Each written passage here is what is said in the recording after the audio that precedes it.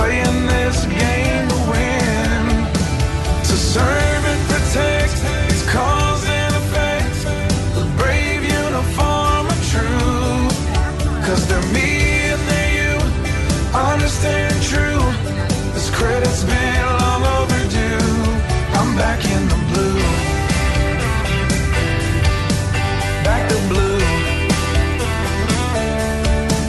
Back to blue.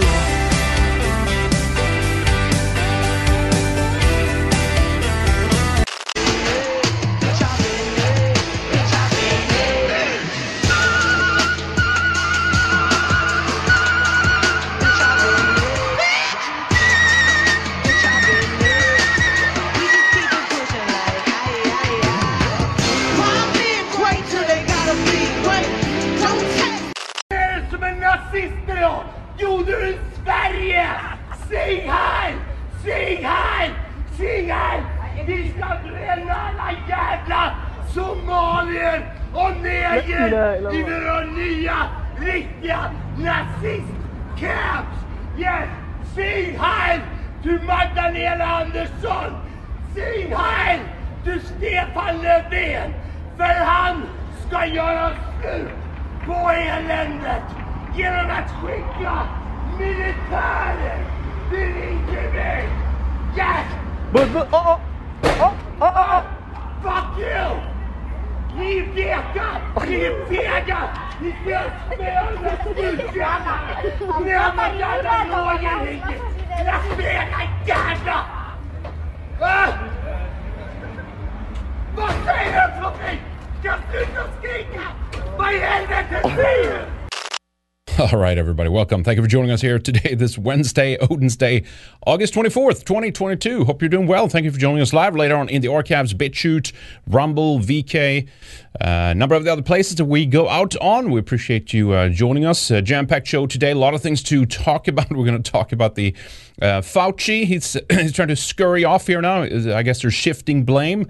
We'll get to that. Very strange maneuvers around the COVID stuff, and look like they're deflecting and want to try to, claim that we didn't do any of it. In fact, we didn't push the vaccine. We didn't do the lockdowns. Nothing happened. In fact, but let's take the money and let's just get out of here real damn quick before someone tries to hold us accountable. So very strange, bizarre COVID measures messaging here. We'll get to that in a moment. Then, of course, Biden has seemingly canceled student loans, up to $10,000. We'll talk about how dumb that is and ridiculous that is and how it will help nothing for those who actually might even need it. But it's just look, we'll get into it. Ukraine is receiving an additional $3 billion as well. Of course, what a good time to pour more money down that drain. We'll try to, I guess, we'll show you what the army is saying about it, what Biden is saying about it, and then also why it's so important for them to arm Ukraine and give them all this money. It's very strange, very, very strange, to be honest. We got some hit pieces over the, we missed, I think it was maybe Monday that was out. We did the weekend show here, as usual, of course, over the weekend. Check that out if you didn't see it yet. We talked there about Dugin's daughter being targeted. Well, it was actually Dugin, Alexander Dugin, that was targeted in Russia with a car bomb, but apparently he switched cars last minute, and so it was his daughter that ended up dying in that car bomb attack. So we went through that there, so I'm not going to dwell on that here today. So check out the latest Weekend Warrior show if you want to look at that. But we had a big piece in Reuters attacking BitChute and Odyssey. Interesting timing on this. Basically, they're never going to stop to try to shut down content that they do not like. It doesn't matter if you create your own platforms. It doesn't matter if you're kind of out of the way of the mainstream and stuff. As long as it exists on the internet, these people are very uncomfortable. Now, of course, it doesn't help, if you will, that viewing-wise, if you take these platforms kind of together, they're beating a lot of the mainstream media. So that's of course why they're shitting their pants over this. So we'll talk about that.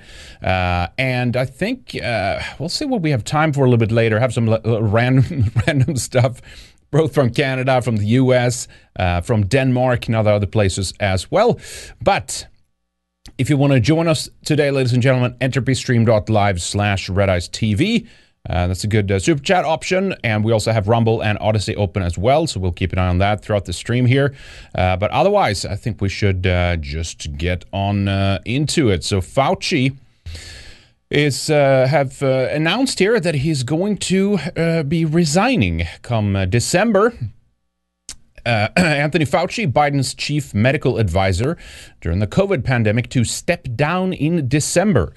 President Biden, HHS Secretary, applaud Fauci and his incredible career. Remember, he's been around, ever since the running around in gay bathhouses in the 70s. It was maybe 80s. He has been one of the top paid. He is the top paid federal employee of the United States government. And he has had his finger in a lot of disease pies over the years, not the least the AIDS. Some would call it the AIDS hoax. I do not rule that out. In fact, we've done shows on that in the past, and it looks like that side is very seems more or less to be correct in much of their assessment. But remember, he pushed bullshit medications such as PTZ. Was it PTZ? ATZ. I think ATZ was called. Back then, and even one of the ladies were involved during this latest round, the COVID scam. Burks was part of this too, and even the cancer effort these people have been involved in and stuff like that. So anyway, he's going to move on, I guess, to his next chapter here now. Let's see what it says about it here. Anthony Fauci, the top U.S. infectious disease expert who rocketed to unexpected fame during the pandemic, will step down at the end of the year. Fauci, President Joe Biden's chief medical advisor, will wrap up a storied career in which that's very nice of them there, in which he advised 7 presidents. Instead of retiring, he's leaving his government post to pursue the next chapter of my career. So I guess he's going to try to milk out even more money at the top of some big pharma company. I'm just guessing. Anyway, he said that Monday. So he's leaving the National Institute of Allergy and Infectious Diseases. Fauci has served as a director of the NIAID since 1984, overseeing a $6.3 billion institute that's only second in size to the Cancer Institute. Now, they were involved in that too. I forget what that group was called. It was Birx heading it up, and Fauci was part of it. There was a number of other people during the pandemic that was part of that too.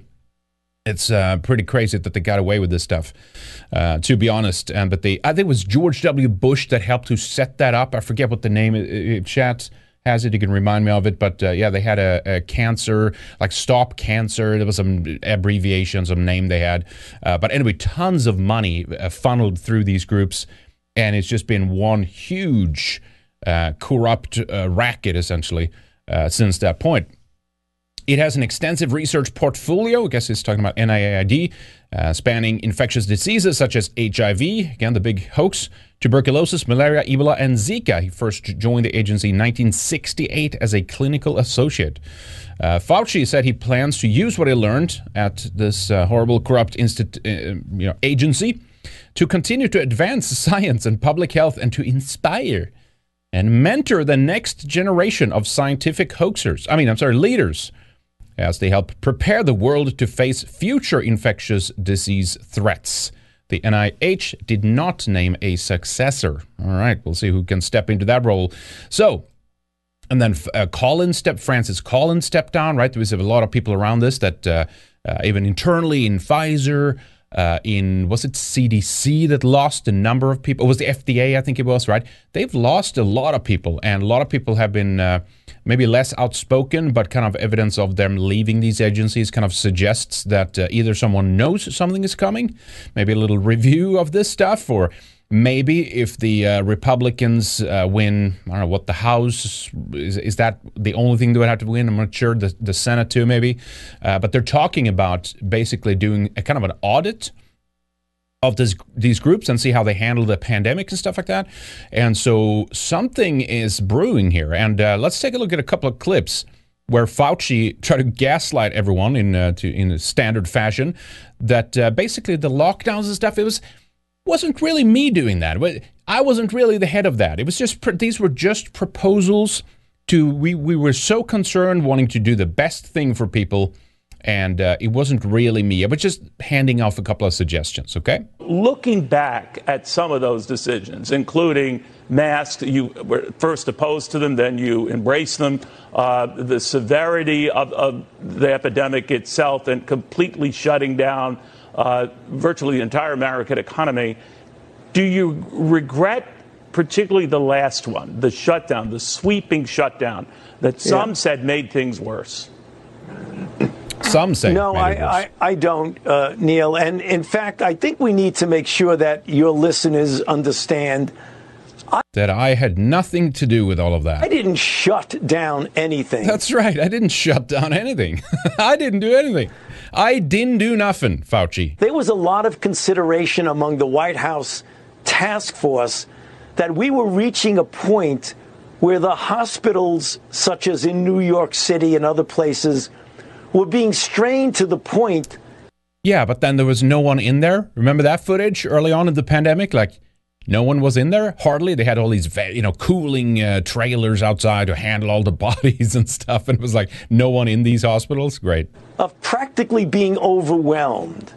And when Dr. Birx and I came with the proposal that we take 15 days to essentially get to the point where we slow, if not shut some things down, not completely. And the record will show, Neil, that we didn't recommend shutting everything down. We wanted to cause a pause, to remember the terminology, to flatten the curve. That's right. Yeah, 2 weeks to flatten the curve. That was all we proposed. Just push the pause button for 15 days. That's all we're asking for. Now, of course, a faked election later, right? A ruined West later. Yeah, I really didn't have any hands in that pie whatsoever. In retrospect, Doctor, do you regret that it went too far? Whatever your original intentions were, and it's easy to be a Monday morning quarterback here, but that it went too far, that particularly for kids who couldn't go to school except remotely, that it's forever damaged them. And remember, all the speech impediments as a consequence of this, right? All the speech therapists that have also gone along with this, to be honest. Very few have spoken out about this. But yeah, the kids, the lockdowns, let's not even speak about the vaccination campaign in and of itself, which has been an utter crime against all of us. And but no, this is the deflection now. It's just, we just proposed to pause things for 15 days. And after that point, it was really just everyone else's responsibility. Well, I don't think it's forever irreparably damaged anyone, but I think obviously, and if you go back. Yeah, ask that of the Fauci, little fuck, ask that of people who died after the vaccination campaigns. Or how about those who died of suicide during the lockdowns, or the mental illness, or people who have struggled, they couldn't see their dying parents or loved ones. It's just, this is unbelievable how these liars and scum can sit in hindsight and just try to deflect away and claim that they had no part in any of this, when everyone clearly looked to Fauci as the senior, the one with seniority in this kind of question, both with the lockdowns and then the vaccinations and what to do and all these new crazy ideas that we've never had before during an infectious disease. People selectively, Neil, pull things out about me. I was also one of the people that said we've got to do everything we can to get the children back in school. Oh, Go back to some of the clips. That's really what he was known for. He was really the guy known for pushing to get kids back in school, certainly. That you and I had on your own show when I've said that it's very important that we protect the children from the collateral effects of keeping them out of school. Go to the record. I have said that so many times. So if we had something, God forbid, like this again, Doctor, I'm sorry, Anyway, they go on from there.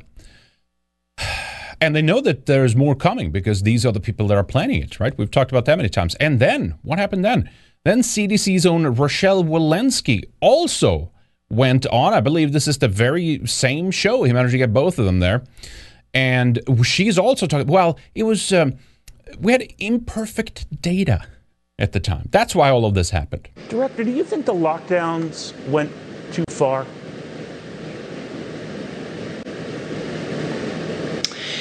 Many of those lockdowns predated me at the CDC. Here is what I can. I wasn't even there. I wasn't even around for any of it.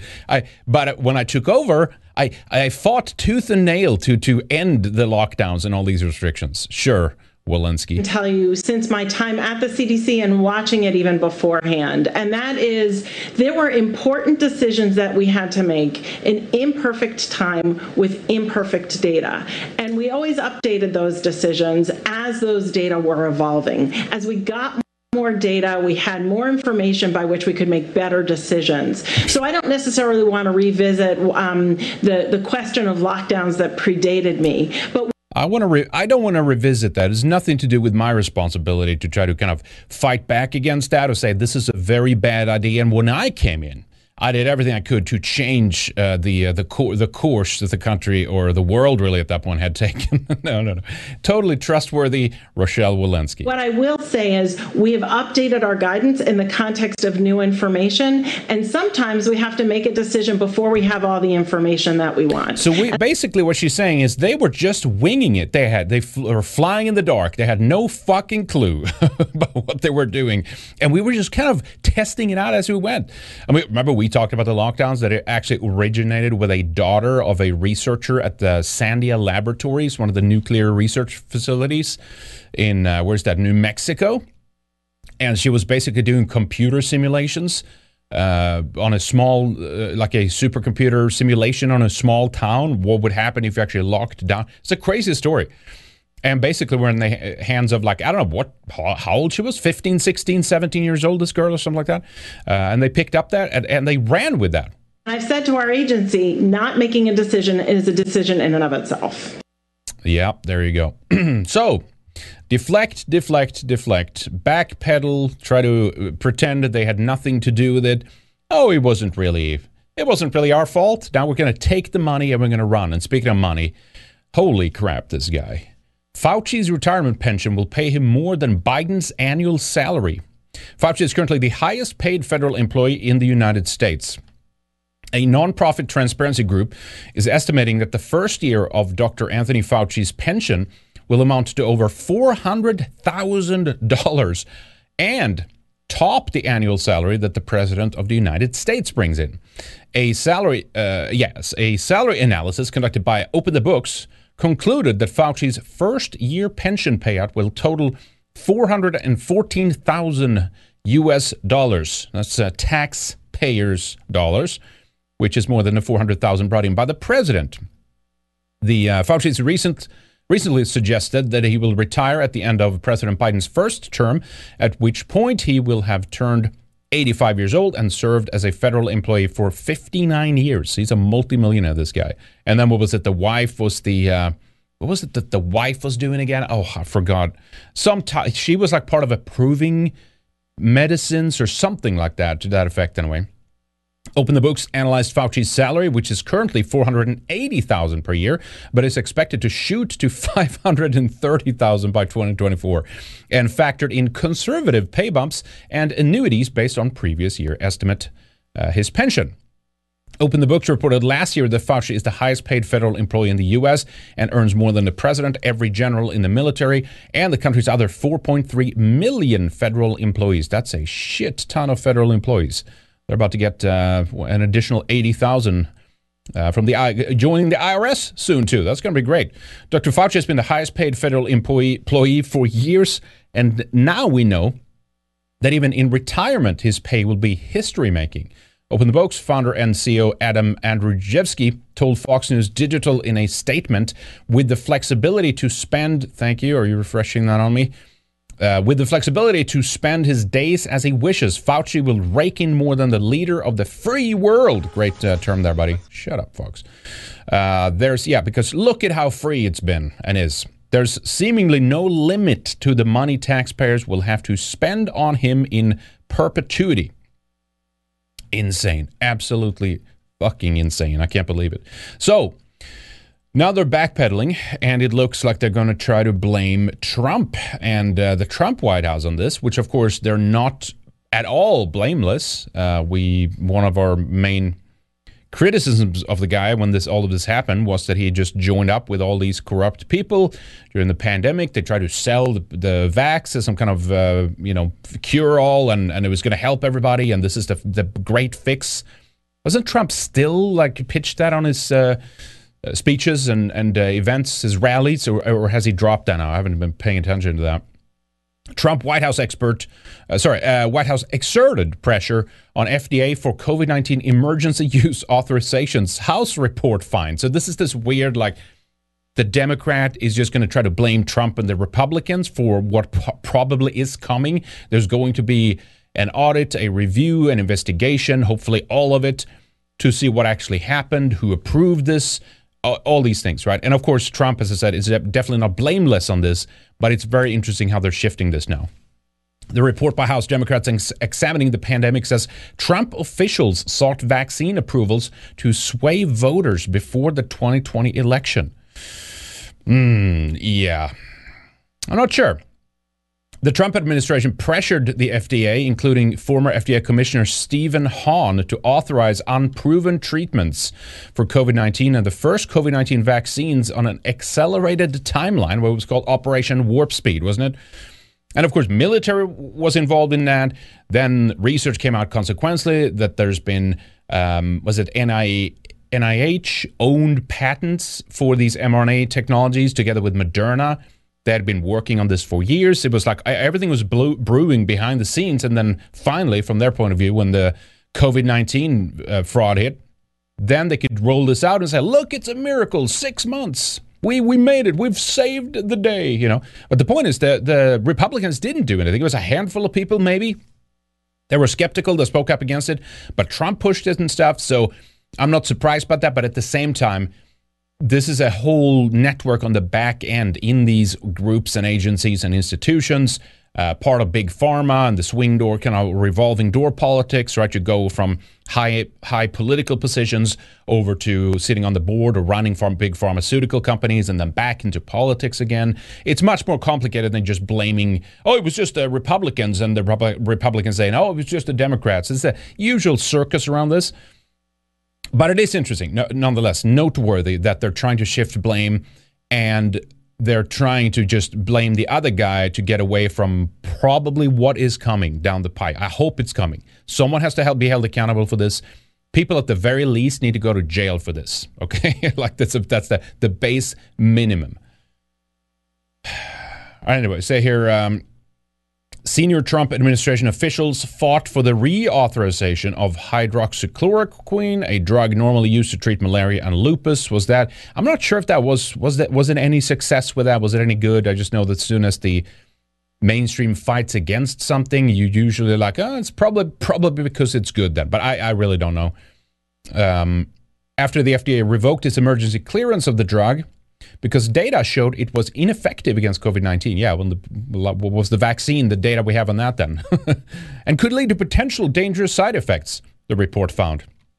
The Democrats' investigation also documents potential influence from former White House officials regarding the FDA's decision to authorize convalescent plasma. Is that the, what do they call that? What was that called again? Yeah, they infuse it, monoclonal antibodies. Is that what that is? And the White House attempts to block the FDA from collecting additional safety data on COVID-19 vaccines in order to get them to the public before the 2020 presidential election. The select subcommittee findings that Trump White House officials deliberately and repeatedly sought to bend FDA's scientific work on. They were more than happy to do this themselves. Look, I'm sure there was some pressure, and again, Trump is not blameless here. Neither is his administration. But again, just to pin this only on them, that it was them like the main driver behind it, I actually think the roles were reversed here. It was the institutionalized, big pharma, medical, governmental establishment that were pushing this hard and saying, this is the fix, this is your solution, go ahead with this, Trump. Let's run it as a military program, let's get it done fast, blah, blah, blah. On the other side, the way he's been trying to sell the vaccine, of course, makes him, 100% roped up into that as well.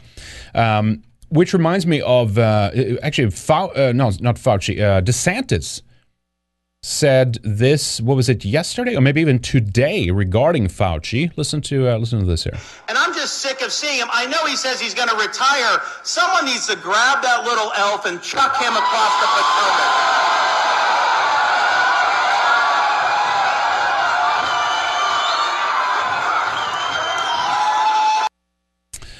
You know, based DeSantis, right? But remember what he said about the vaccine? Listen to this. This is back in 2020, I think, here.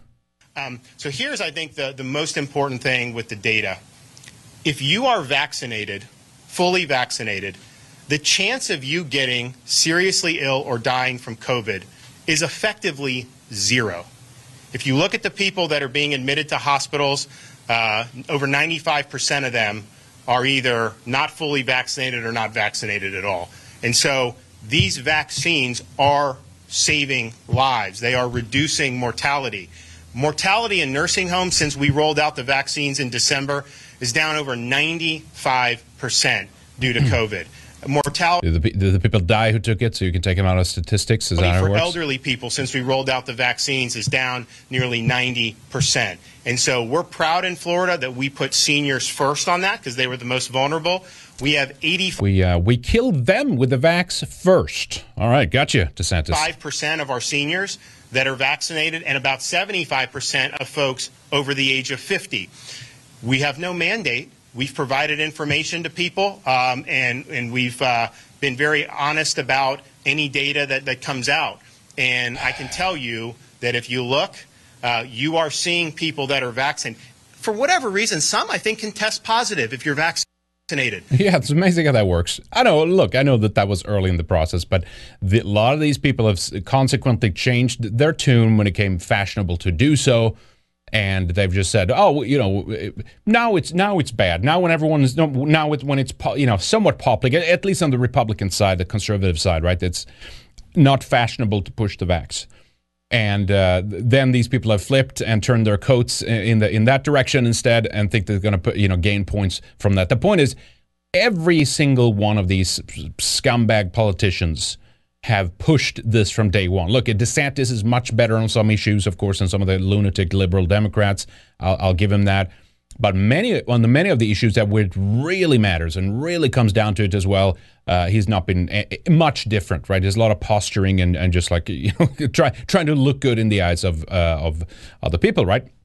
But check this out. Can we get an investigation into the contributions here to the vaccine? Can we get some people looking into this? Would that be if there now some kind of vaccine? I don't know what would you call it. Yeah, I guess investigation. Let's use that word. It's okay. We just investigate. What about the vaccine? Who was responsible for it? How did it come around? Who pushed for this the most? And then we can have a genuine, honest, and open conversation about this, right? From the Albert Bourlas to the Stefan Bancel, of course, they've won prizes to this, to Michael Dolston. He actually worked at, I think, AstraZeneca in Sweden for a while, this guy, right? Anyway, so that is, I'm not sure we're going to see that, to be honest, that level of investigation, but that would, of course, been very fascinating if we could go to that to that length and actually find out if we're going to blame someone. Who do we blame? The scientists? Do we blame the big pharma moneymakers in the back end, or both? Maybe do we blame the politicians that have been involved in pushing it?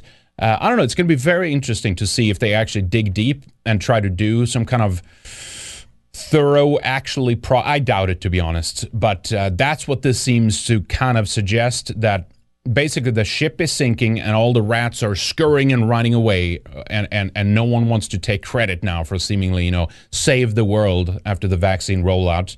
And I hope that we can have people actually held accountable and responsible when this is said and done. But I do doubt it. It might just be more kind of theater, really. What usually happens is the rhetoric is all fancy and good well before, something like the midterms or a presidential election or something like that. But then when, whatever side rolls around, they back out and, we're not going to put anybody in jail. Hillary's fine. Nothing's going to happen with that. This is usually how it goes, right? This is kind of an interesting story, too. Speaking of COVID, you can put this in, make of this what you will. This is Times of Israel here. To save Jews and keep Nazis away, these doctors invented a fake infectious disease. Stephen Edwards, director of the new documentary Syndrome K, narrated by Ray Liotta, didn't he pass away recently here? Talks about uncovering a piece of history he calls the greatest elevator pitch in Hollywood. Wait a minute, Hollywood? Okay. How the subject of his new documentary, Syndrome K, has largely escaped public attention is a mystery to filmmaker Stephen Edwards. It is the greatest elevator pitch in Hollywood, he said. The story of 3 doctors, one of them Jewish, practicing with a fake identity that fooled the SS with a fake disease that saved Jews from certain deportation. Syndrome K, which hits digital and VOD platforms on Tuesday after some Jewish film festival showings, tells the little-known surefire story how 3 doctors at a hospital in Rome shielded a group of Jews from the Nazis in 1943 and 1944 by inventing a fake infectious disease called Syndrome K. The prospect of catching the disease kept the Nazis, who were occupying Rome following the fall of Mussolini, away from the hospital. The Jews were hung on... the Jews there hung on until the Allies liberated the city in June of 1944. Is this more, what's the term, embellishment? Is this more exaggeration? So did this actually happen, considering that it is already in and of itself an exaggeration? Maybe it actually did happen. And look, we're not going to have time to look at this here today, but in case you haven't seen the paper collection or the newspaper collection. He has 10 newspapers. Listen to this here. Where these Jews are pushing this 6 million figure between the years of 1915 and 1938. The first newspaper is The Sun of New York. New York, June the 6th, 1915. That is The Sun. It's the first page of the 5th section that I want. There we go. The Sun, it's a bit ripped along there, it's all come off a bit. The 5th section, this is the front page. And the article is called Horrors Worse than Kishinev, Charged Against Russia Today. And there's the big article. Takes up most of the page.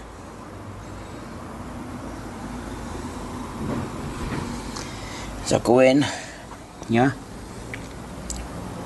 go. Since the destruction of the temple in Jerusalem, the Jewish people have had no darker page in their history than that which the Russian government is writing today. 6 million Jews, one half of the Jewish people throughout the world, are being persecuted, hounded, humiliated, tortured, starved. Thousands of them have been slaughtered. Hundreds of thousands of Jews, old men, women and children, are being driven mercilessly from town to town. There it is, people. 6 million Jews. So yes, apparently this is a 20-minute long video here. I think there is a short version where they kind of like just sped up and they take each paper. But yes, apparently it goes from 1915 up to 1938 that supposedly shows this number, 6 million, on just a number of occasions in these papers. I forget how many papers there are. Maybe someone remember. Let me see if I can speed this up here a little bit. Now, he's very in-depth. He looks at the day. He looks at the title. He reads part of the article and stuff, but there's like one that's like sped up and really, really quick. But check out that video if you haven't. And part of why I want to show that as well is, of course, I think history as we know it is usually, it probably consists of more fakery and propaganda than it is honest history, right? And it can be applied to anything out there, and always just kind of keep that in mind. And I know for this video, it's been a kind of a shocker to a lot of people. Like, wait a minute, you're saying from 1915? And I think consequently, someone find even papers even further back, 18 98 or something. I think there's like an updated version to this. But anyway, check out that whole clip. It is on BitChute, and we'll talk about them later. Maybe it's on Odyssey. I haven't checked that, but you can see it on BitChute. I think there is like one version on YouTube or a couple, and some of them are limited and stuff like that. But anyway, fascinating, right? So just keep that in mind. Usually it's more lies and deceit and propaganda than it is actual history. So you got to always take stuff with a grain of salt. And always, look at things critically and never just, take it at face value. And in some cases, of course, that includes, the conspiracies themselves also, right? But the issue is here, though, we should be able to, on our own terms, critically be able to look at any history, re-examine that and look at it again and question the proof, question the motives, question how it stands at the time in relation to other events that were going on, and question it against other propaganda and stuff like that. And of course, we don't live in those times. That's why they're attacking now the BitChutes and the Odysseys, and we'll talk about that story later, the big hit piece over on Reuters on BitChute and Odyssey. Rumble was mentioned too, but very briefly, and it was almost like there was they treated them very differently than they do both Odyssey and BitChute. All right, let me see here. Masix Gorillion over on Entropy Stream says, I think that a good punishment would be to force Fauci to tongue Trump's anus on live TV, and then I won't mention the rest because I'd rather not get raided. There we go. Okay, yeah, exactly. You got to be no Fed posting here in chat. We wish, of course, Fauci the very best as he moves on to greener pastures, where presumably there will be a lot more money, if you can believe that, for him, right? All right.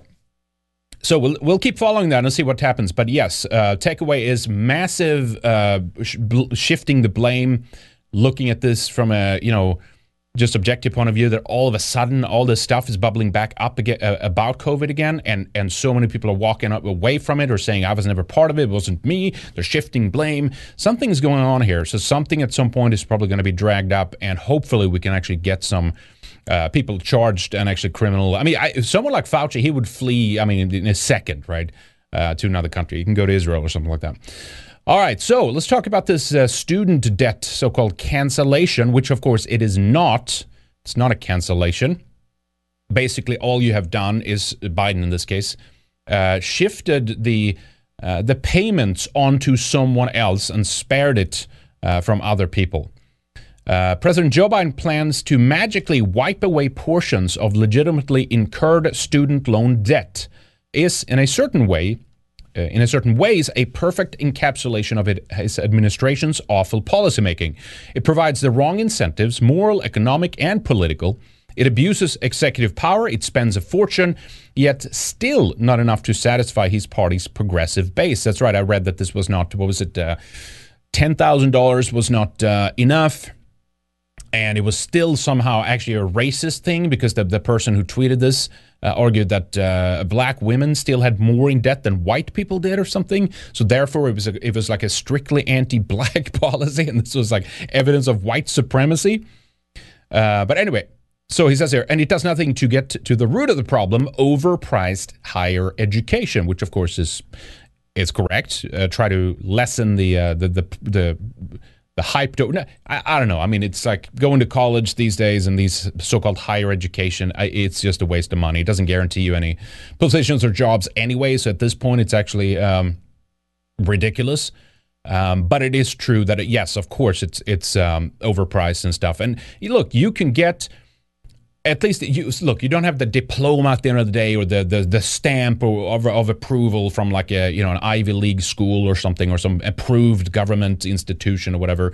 But people today can learn more, and at the end of the day have a better education almost on any subject by using the internet and getting access to some of the best teachers in the world, right? It's kind of like, there is kind of like an online curriculum kind of forming already. If you know what sources to go to, what teachers out there are making videos and stuff like that, you can learn a lot. At the end of the day, that might not grant you anything, but you will have knowledge. You will be able to do stuff with that. As long as you can get a chance, you get a shot by somebody, much better to skip all that and self-learn, to be honest.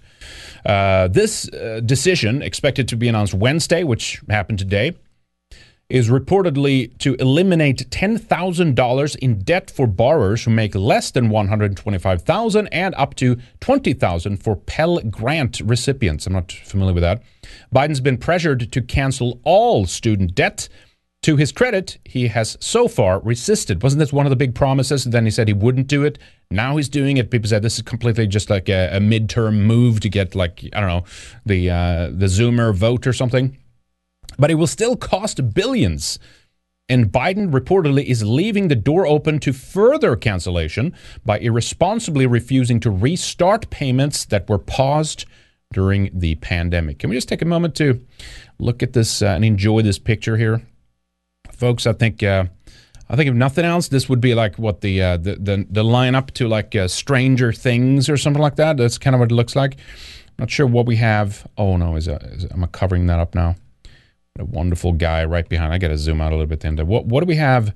Is this one of the one of the stars in Stranger Things? I'm not sure about this. Maybe that too. And here's Rashida Taliban right there. Look at the signs there too. President Biden, cancel student debt, all of it for everyone. Basically, I'm not a favor, like a huge proponent of this circus, this hamster wheel, right? But then at the same time, it is true that it will just shift the payment off to other people. And of course, it will also be shifted onto those who have done right for themselves because they have, or like those who've saved money, they paid this off, and the one who like didn't give a shit about it just now going to get a free pass, right? It encourages and enables irresponsibility, and it's part of this like UBI type of society that we're entering into right now. He says, let's be clear about what's happening here. Working class people will be taxed to fund a benefit for people whose degrees already give them a leg up in the economy.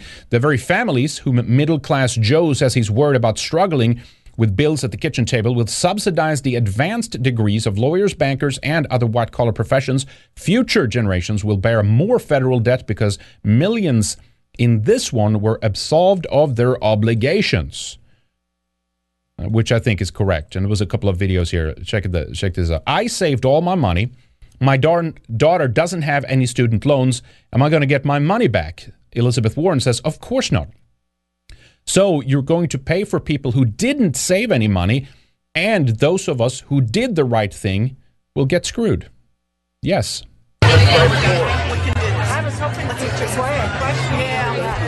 He's asking, as I said, Elizabeth Warren here about this. I just want to ask one question. My daughter's getting out of school. I saved all my money. She doesn't have any student loans. Am I going to get my money back? Of course not. So you're going to pay for people who didn't save any money, and those of us that did the right thing get screwed.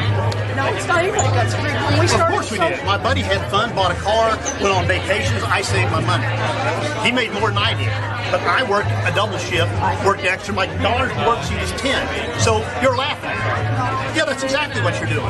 We did the right thing, and we get screwed. I appreciate that's that. All right. Yeah, it's true. It's true. Irresponsibility is awarded once again, right? What was it Tom Cotton said? American who paid off student loans were never borrowed for school, just took on a $300 billion in new debt thanks to Biden's shameless bribe.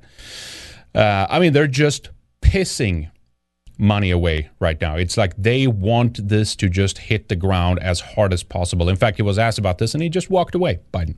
What about people who paid their loans, though, struggled to pay their loans, and now others don't have to? He just walked away. That's what he does. No questions. Crazy, huh? So, of course, I think there's even mostly, not 100%, but mostly you could weave in a racial component to this as well. Somehow this is to defeat white supremacy of like white people making too much money because it's so advantageous in these times. So it's such a privilege to be white, to be officially openly discriminated against. Basically, you need not apply whitey. That's the era we're living in right now. Which takes us to the Ukraine circus here, because more money is being pushed. I guess poured. That's the word. Poured down the drain. And I mean, they have to be hiding something monumental in Ukraine. was Ukraine slated to be like the future base of like the fake alien invasion or something? They're going to be running Project Bluebeam out of control. The control center is going to be in Ukraine or something. Is it just because of these biolabs? Is it just because of the corruption that happened during all this time leading up to the invasion by Russia? What is it? Is it just a big slush fund? Is Ukraine the laundromat for the elite global criminal class or something? I don't know. It's just so bizarre. So U.S. is going to send an additional now $3 billion as the war hits 6 months here. The money will fund contracts for drones, weapons, and other equipment that may not see the battlefront for a year or two, officials said. And in fact, they're saying maybe even up to 3 years now, which is very bizarre, which means that, we kind of suspected that they are going to want to try to draw this out as long as they can just to hurt Russia and to use then Ukraine, use the Ukrainian population. And again, our people loses and the elitists, they win. No matter what you think of, Russia versus Ukraine, at the end of the day, you have mostly, not only, but mostly a couple of European peoples, brothers, going to war with each other, and they're the ones who's going to, get the brunt end of this by screwing up their countries and losing out even more. As Russia's war on Ukraine drags on, U.S. security assistance is shifting to a long-term campaign that will likely keep more American military troops in Europe into the future, including imminent plans to announce an additional roughly $3 billion in aid to train and equip Ukrainian forces to fight for years to come, U.S. officials said. U.S. officials told the Associated Press that the package is expected to be announced Wednesday, the day the war hits the 6-month mark, and Ukraine celebrates its Independence Day. The money will fund contracts for drones, weapons, and other equipment, as I said. They may not see that battlefront for years. The total aid package, which is being provided under the Ukraine Security Assistance Initiative, could change overnight, but not likely be much. Several officials spoke on conditions of anonymity to discuss the aid before its public release. I have a clip here I want to play you too from one of the, I think it's the defense secretary or something like that. Lycan Warrior over on Entropy says Berkeley Co-op bans white people from common areas to avoid white violence and presence. What is this? Let's check that out after the Ukraine stuff here. Thanks, Lycan. That's more anti-white stuff. Why am I not surprised?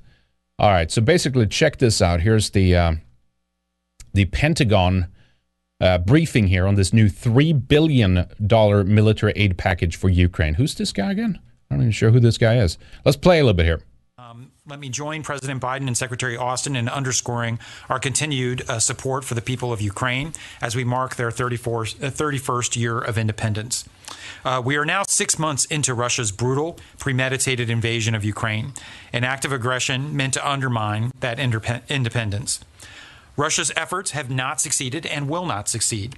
And as we have made clear at every level of this administration, we are committed to sustained security assistance as Ukraine defends its sovereignty and territorial integrity. We are with Ukraine today, and alongside our allies and partners, we will stick with Ukraine over the long haul. In light of this enduring commitment, the Department of Defense has decided to provide an additional $2.98 billion in security assistance to Ukraine under the Ukraine Security Assistance Initiative, or USAI. As you all are aware, this is the largest single security assistance package we have ever provided to support Ukraine. In previous briefings, we've discussed various Presidential Drawdown Authority packages, or PDA packages. It's important to note that USAI is different from Presidential Drawdown because we will be procuring these systems under USAI from the private sector rather than pulling them out of our own stocks, which is what we do with PDA. By its very nature, this USAI package underscores our commitment to supporting Ukraine for the long term, representing a multi-year investment in critical defense capabilities. This package is about building enduring strength for Ukraine as it continues to defend its sovereignty in the face of Russian aggression. Vladimir Putin seems to believe that Russia can win the long game, outlasting the Ukrainians in their will to fight and the international community's will to continue to support Ukraine. This USAI package is a tangible demonstration that this is yet another Russian miscalculation. The capabilities in this package are tailored to sustain Ukraine's most critical capability needs in the medium to long term, and they include 6 additional National Advanced Surface-to-Air Missile Systems, or NASAMS, with additional munitions for those NASAMS, up to 245,000 rounds of 155 millimeter artillery ammunition, which is the ammunition used for the NATO standard artillery systems that have been transferred to Ukraine, up to 65,000 rounds of 120 millimeter mortar ammunition, up to 24 counter artillery radars. We're also including in this package Puma unmanned aerial systems, or UAS, and support equipment for Scan Eagle UAS systems. We're including Vampire counter unmanned aerial systems, laser-guided rocket systems, and a substantial funding package for training, maintenance, and sustainment so that Ukraine can keep the equipment they already have in the fight. And this was the big thing, too. They're like, they're now going to begin to train them for things that they're not. I mean, we're talking 2, maybe even 3 years down the line. Do you see what's happening here and where this is going and how they're planning on using this? And that, as we always said, of course, this is Ukraine is the proxy. And barring that there's some, as I said, some super weird thing that they were super weird, but something like something super extraordinary that they're running in Ukraine, and maybe there's certain things in place and they just cannot give that up or whatever. There's some other reason, if not that why they're pouring this much money into it, right? And I don't think it's just about trying to weaken Russia. There's another dimension to this which just doesn't make sense. Here's a little bit more. And again, I mean, just the insanity of this at a time like this, right? At a time when basically Americans can't afford to fill up their gas tank. We're heading into like a hyperinflation type scenario here with the economy. And it's just like another billion, another 5 billion. And here's a $3 trillion aid package and a relief package. And now we're going to green the military. We're going to, we're going to save the earth. That's the latest lunatic that Pelosi talked about, right? How can you be, what was it she said again? How could the Republicans be against, let's see if I can find that, saving the earth? The equivalent was, we're saving the earth by forking out billions of dollars, essentially. That's what she said. And they're saying, Republicans are crazy that they're against this. No, they're basically at least smart enough on the little level that they have of the sane, people that they have within the Republican Party, seeing through this and seeing that this is just basically a big political, operation, essentially. Take all the money, reform everything, and bring us closer to that Agenda 2030 vision, right? And that's what these so-called Inflation Reduction Act package was for. Let me see. I can't find that right at that moment. Let me play the rest of this guy here. And he's summarizing, I think he said, he's saying here in the clip, is something north of 13 billion that they use. How much does Israel get again per year? I mean, that's obviously accumulated, and it's going to be a lot more than what, this is freezing up here, 1 second. It's going to be a lot more than what Ukraine has had, but in terms of like short-term, immediate, can I not start this now? Okay, I can. Short-term, it's much more money than even Israel has got. Maybe that's because, again, as I said, there's some Khazarian objective or something in Ukraine. I'm not sure what's going on. Listen to this, though. Individually, for Afghanistan and Iraq, I realize that might take some time to put in context. Yeah, on the latter question, I think my sense is it is historically unusual. Whether it's historically unprecedented in its sheer size, I think we're going to have to get back to you on it. It's also, it may not be an apples to apples comparison in terms of the types of things. USAI is not equivalent to foreign military funding, for example. So anyway, let's get back to you on whether it's the biggest of all time. I think the sheer amount of security assistance we've provided through a combination of PDA and USAI is historically unprecedented as far as we can tell, because we're now north of $13 billion with this, and $12.9 billion just since the invasion kicked off on February 24th. And how casually they're talking about this too, and it's like not even a single person like screaming while this press conference is at this guy, and just like, what the fuck are you doing? It's just sheer insanity, and also the laziness and the dumbness, if that even is a word, of the population out there, of just like meh. It's like kind of they don't even. I mean, people get angry or whatever, but no one's doing anything against this, right? It's just pissing more money away and ensuring basically that the Klauen-Piven strategy of like ruining the United States, and they're doing this in most other countries too. They're doing it certainly in the Eurozone, and we have equivalent there of like Germany, France are going to have problem heating their homes now come autumn and winter, and yet despite that, they're just pouring and pissing incredible amounts of money away into the conflict here in Ukraine. In terms of essentially, does the package represent some assessment about the end game? I think the shortest answer to that is no. It's actually agnostic to what the end game is. Obviously, it's important for us that Ukraine survives and endures as a democratic, independent, sovereign country with its territorial integrity intact. It's important to us. Why do they care so much about the territorial integrity of Ukraine when the U.S. is being invaded on the southern border, right? I have a clip on that later, too. Now, there's some hate crime investigation because someone tried to stop some coyotes, right? The human traffickers, human smugglers. I mean, it's pathetic and ridiculous to claim that these people all of a sudden is super concerned with the borders of a country or the sovereignty of a country, or that, oh my God, it's being attacked, or we have to defend ourselves, right? No, it's worse than that. Now they're even giving away active duty, is that what the term is there? Active service equipment to Ukraine. 4 different, I think these are tweets, or some of them are DMs as well.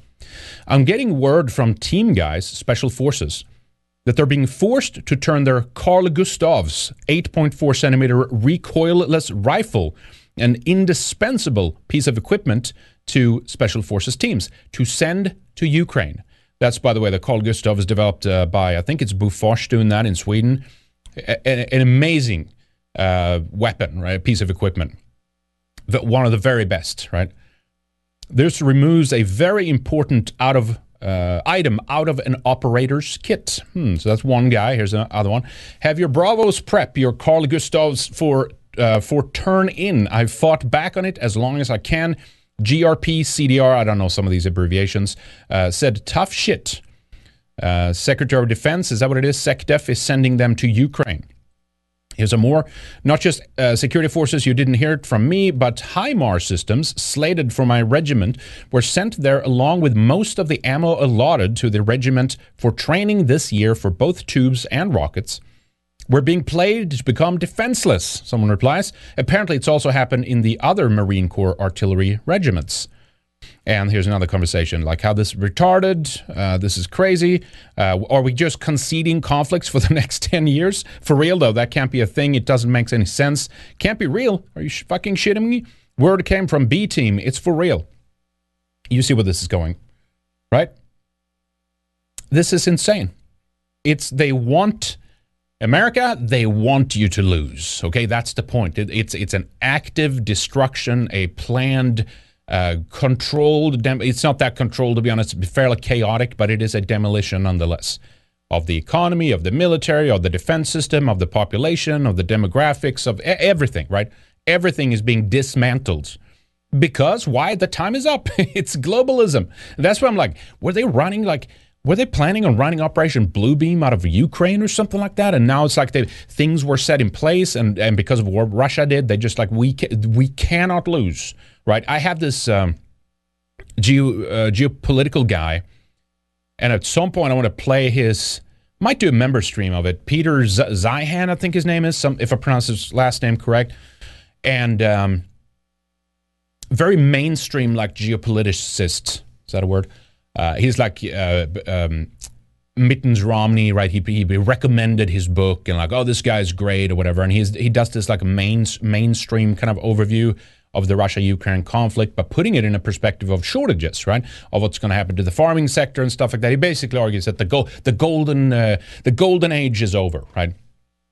Cheap money and good times is basically coming to a close here. And of course, he can't, from a geopolitical point of view, understand that this is like by design, it's being dismantled, right? But he does talk about demographics and the population squeeze that's coming, not only in the West, by the way, but it's happening in China, it's happening in Japan. There's many other regions where this is coming from.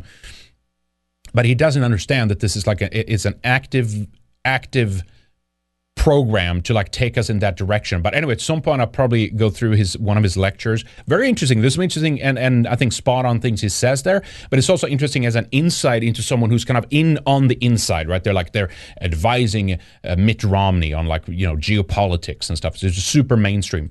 But just either how dumb he is or don't understand certain things of why it's happening, or he knows it but just refused to talk about it. Like this is the plan kind of thing, right? But he was also like super vehement about this. Like we must win the conflict in Ukraine. There's no other, it's almost like on par with Israel. It's like that, again, the Pelosi comment of like, even if America's capital crumbles to the ground, we will still support, Tel Aviv and Israel, right? That's what she said in a recent, as a while ago, actually. But it's kind of the same thing. So I'm thinking like, I don't know, Khazaria, what are they doing in Ukraine? Is it a slush fund thing? I just can't figure it out. It's many different. I'm not sure what the one thing is, if there even is a one thing. It's probably multiple things as usual. All right. So let me check that story that Lycan sent there real quick. I didn't see this one before. Berkeley Co-op bans white people from common areas to avoid white violence and presence. That's right. I thought that was the same thing, though. I thought that just being present as a white person is violent, no? Or violence. All the students trying to sign in are asked to declare their race. Yeah, this is, of course, Berkeley, California. The Accommodation House, University of California, Berkeley students, and has rules that specifically ban white people from common spaces in the house. The Person of Color theme house says many of its members moved to the house to avoid white violence. It also calls for members to avoid bringing parents/family members that express bigotry. Several people, including POC, have complained of a ferocious culture in the house that seeks to exclude and belittle. The accommodation, which is there any white people left at these places?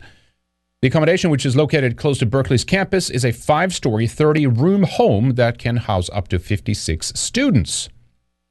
Okay.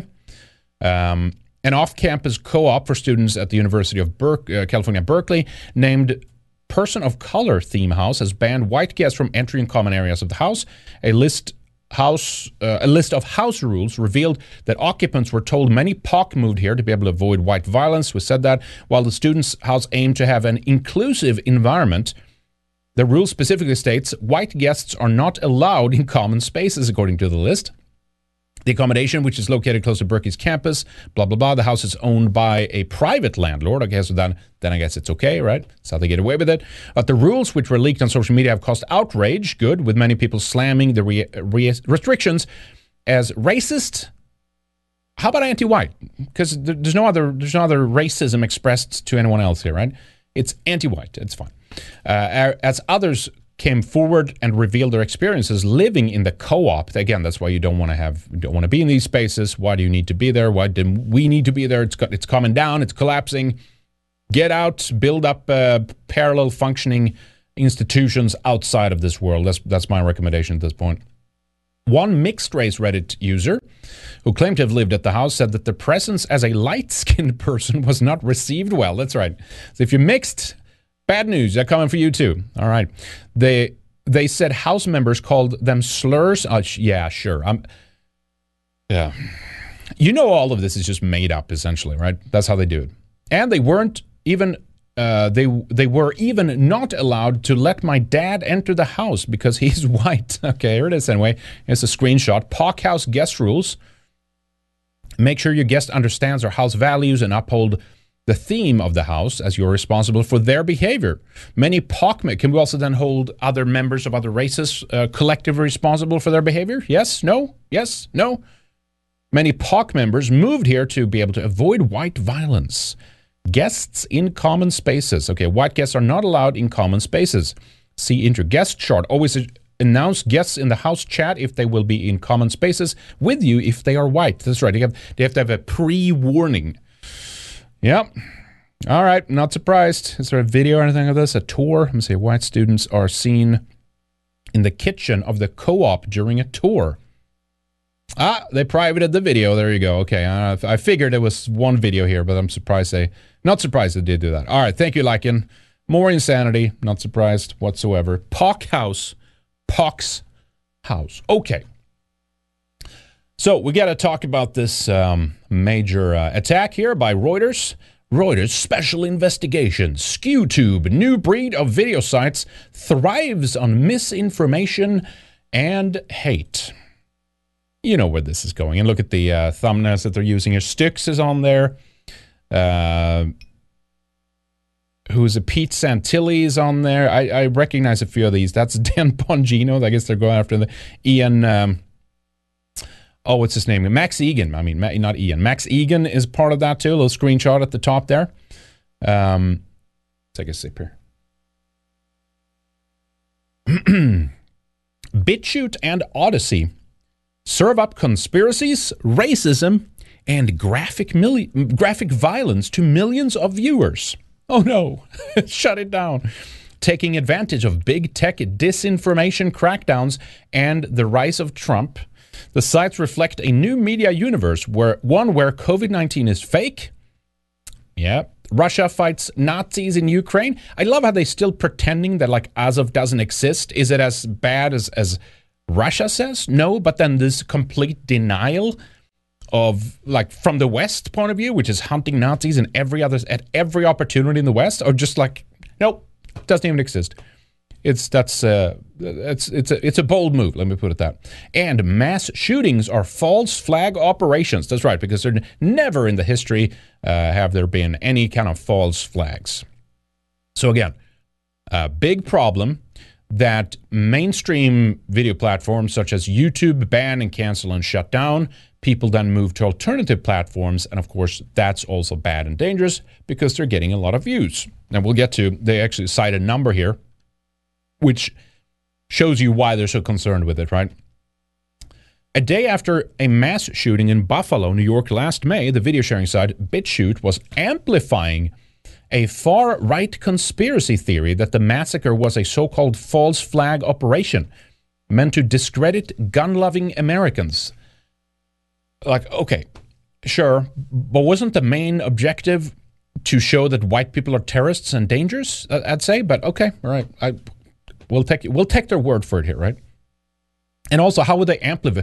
As far as I know, BitChute don't amplify; they actually don't artificially boost content like YouTube does. Don't they just have a kind of one-to-one like actual trending section? That's all they do. If a video takes off, it ends up on the trending page. I think that's it. As it should be. 3 of the top 15 videos on that site that day blamed U.S. federal agents instead of the true culprit, a white supremacist teenager who had vowed to, quote, kill as many blacks as possible before shooting 13 people, killing 10. Other popular videos uploaded by BitChute users falsely claimed COVID-19 vaccines cause cancers that literally eat you and spread the debunked claim that Microsoft co-founder Bill Gates caused a global baby formula shortage. So this is just like, cherry picking, nitpicking, or taking. Here's a look at this crazy video I found. You can get any kind of crazy conspiracy on a BitChute, on an Odyssey, and then you can have very astute analysis and sane breakdowns. But the main issue here is that really isn't a problem. Right, that really isn't a problem. It's a crazy idea. Well, let's ban it, right?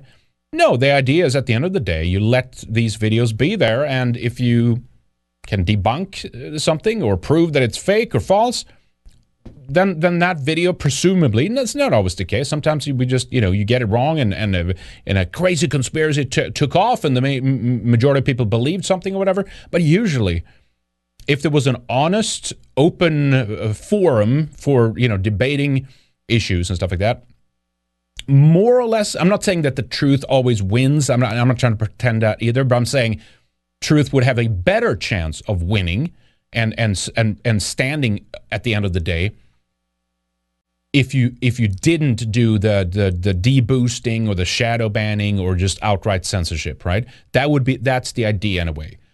But since we're up against a force that deceit us, that lies to us, that runs their own gay ops, false flag, and propaganda campaigns, they have to rig the game. Because basically, you will get too much truth out there, and that's going to expose them, and that's going to gain the views, and that's a big problem. And so despite them censoring and banning and trying to silence as many sites as possible, it's still not good enough. BitChute has boomed as YouTube, Twitter, and Facebook tighten rules to combat misinformation and hate speech.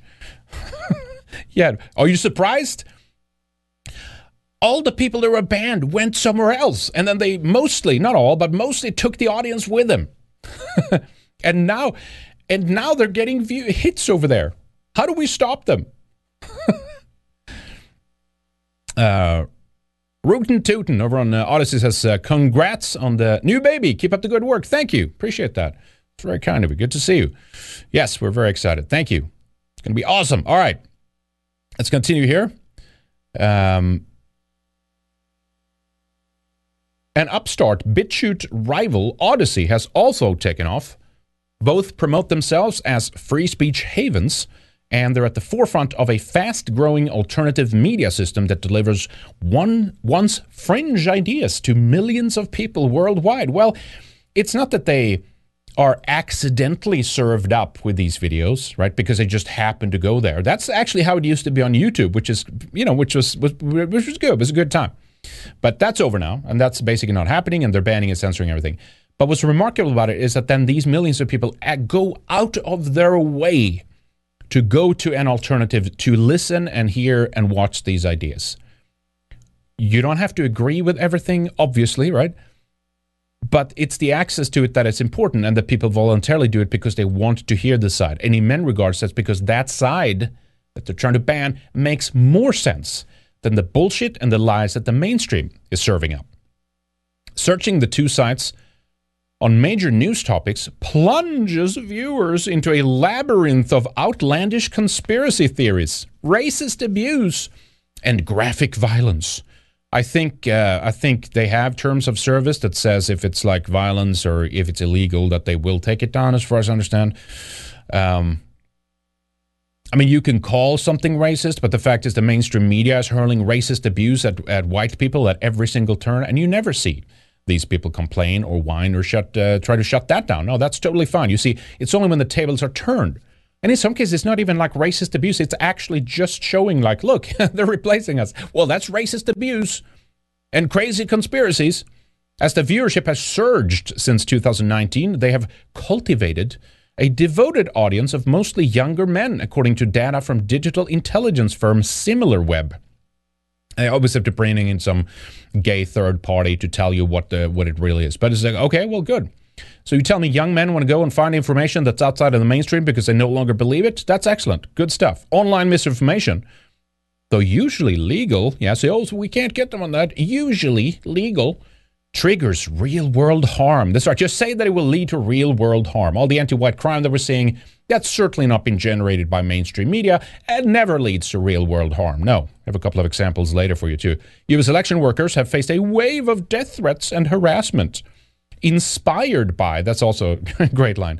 It was inspired by person X over here did a bad thing, and I think he was inspired by something that happened over here. Therefore, this guy is guilty. That's very pure razor sharp logic, as usual. So anyway, they still go on about the fact of the election rigging in 2020, and that's a big problem, right? So you have a huge influx. Again, think of it what you will. to BitChute of like the Q kind of mega crowd and stuff. And it's like, at the end of the day, I still think it's good that it's like a wider, bigger audience, and they can still get exposed to other videos there and stuff. Overall, it's a net positive. On some level, maybe I wish these people spent time on some other topics, but it is what it is. You're not going to be able to stop these people. You can just show them the door, and hopefully they walk through it, right? But it's not hurting anybody. It's not dangerous or anything like that. This is ridiculous. If we are to take it at face value that it's dangerous for people to hear ideas, well, then you have to start censoring mainstream media too, because they're the ones who are primarily responsible of pushing anti-white ideas, and hence that is what we're seeing leading to violence and terrorist attacks on white people, right? But since they don't do that, well, leave our shit alone. So then it's they fueled the deadly January 6, Capitol riots. They get it down. Reuters interviewed with a dozen people accused of terrorizing election workers revealed that some had acted on bogus information they found on BitChute. Yeah, I'm sure that it's BitChute made me do it. And almost all had consumed content on sites popular among the far right. Okay, good. So here's a little video. Check out this. This is a hilarious mishmash of like, and I mean, if you want to go to any site to watch like wacky ideas or something mixed in with like some other just normie tier, sports results, which of course is like, factually correct, but like not that exciting, at least not from a political point of view. How about going to YouTube or something like that? But anyway, so here's a super cut that Reuters include to show how that basically this merits the platform being shut down. Just look at this. And of course, the customary warning in the front here. This contains offensive language. But basically, in the COVID times we're in, right, the vax, you could get a heart attack by watching this. So just be warned, okay? That's what this leads to now. Welcome, travelers. I'm David Zublik, your host on this excursion to the darkest outposts of the human mind. Is this really 15 seconds in? Is this really the strongest they could find for legitimizing BitChute to be banned?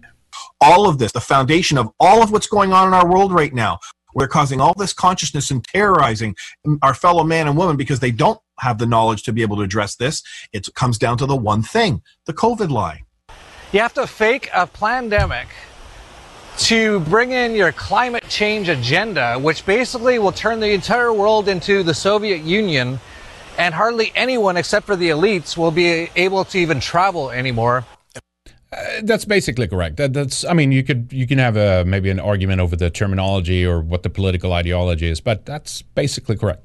that's basically what we're seeing. I'm gonna laugh. I'm gonna laugh my balls off. When some dumb idiot finds out that a 4-ton van over here don't give a fuck about climate, I'm gonna laugh my balls off. Satanic ritual. Is that really the, I mean, I know about Salty Cracker, right? But is that really the worst they could find with him? I think it just shows you how lazy they are and how little they actually could find, which is why this so-called super explosive supercut of how we have to ban BitChute is just so boring and kind of mundane, and it's like, it's not really, this isn't a juicy, maybe this next guy, we'll see what they get into here. Let's see. Rituals and sex magic being performed at college. Shit. Sex magic at colleges. Well, there you have it, folks. Shut down BitChute right now. Look at this crazy man. Magic being performed at colleges and universities all across the United States and Canada. The streets of Puka. That's the clip, I guess. All right, okay. Are lined with corpses of Ukrainian civilians. This is true. Now, the question is, who did it? All indications are that the Bucha massacre was perpetrated by the CIA supported Nazis in the Ukraine, a false flag opportunity, everybody working in concert, and of course the CIA Mockingbird media piling on to demonize the bad Russian forces out there. Kind of interesting when you have, I don't disagree with that take, but whatever, without going deep into that. I mean, it's correct that the the anti-fascist, insane liberal West neoliberal progressives are using, Azov as a sledgehammer against Russia. I mean, that's true. But it's fascinating that like now you have some boomer going after like Nazis and try to claim that all of it is not. It's the fascists in the West that are going after Russia, right? By using Nazis. The fact that is like not an approved opinion by Western mainstream sources is like, can we? Where do you even begin, right? Anyway, here's Styx in his robe here. The U.S. election's fucked. And it's even more fuckery when all the big tech firms are trying to censor anyone that's talking about the fact that it's fucked.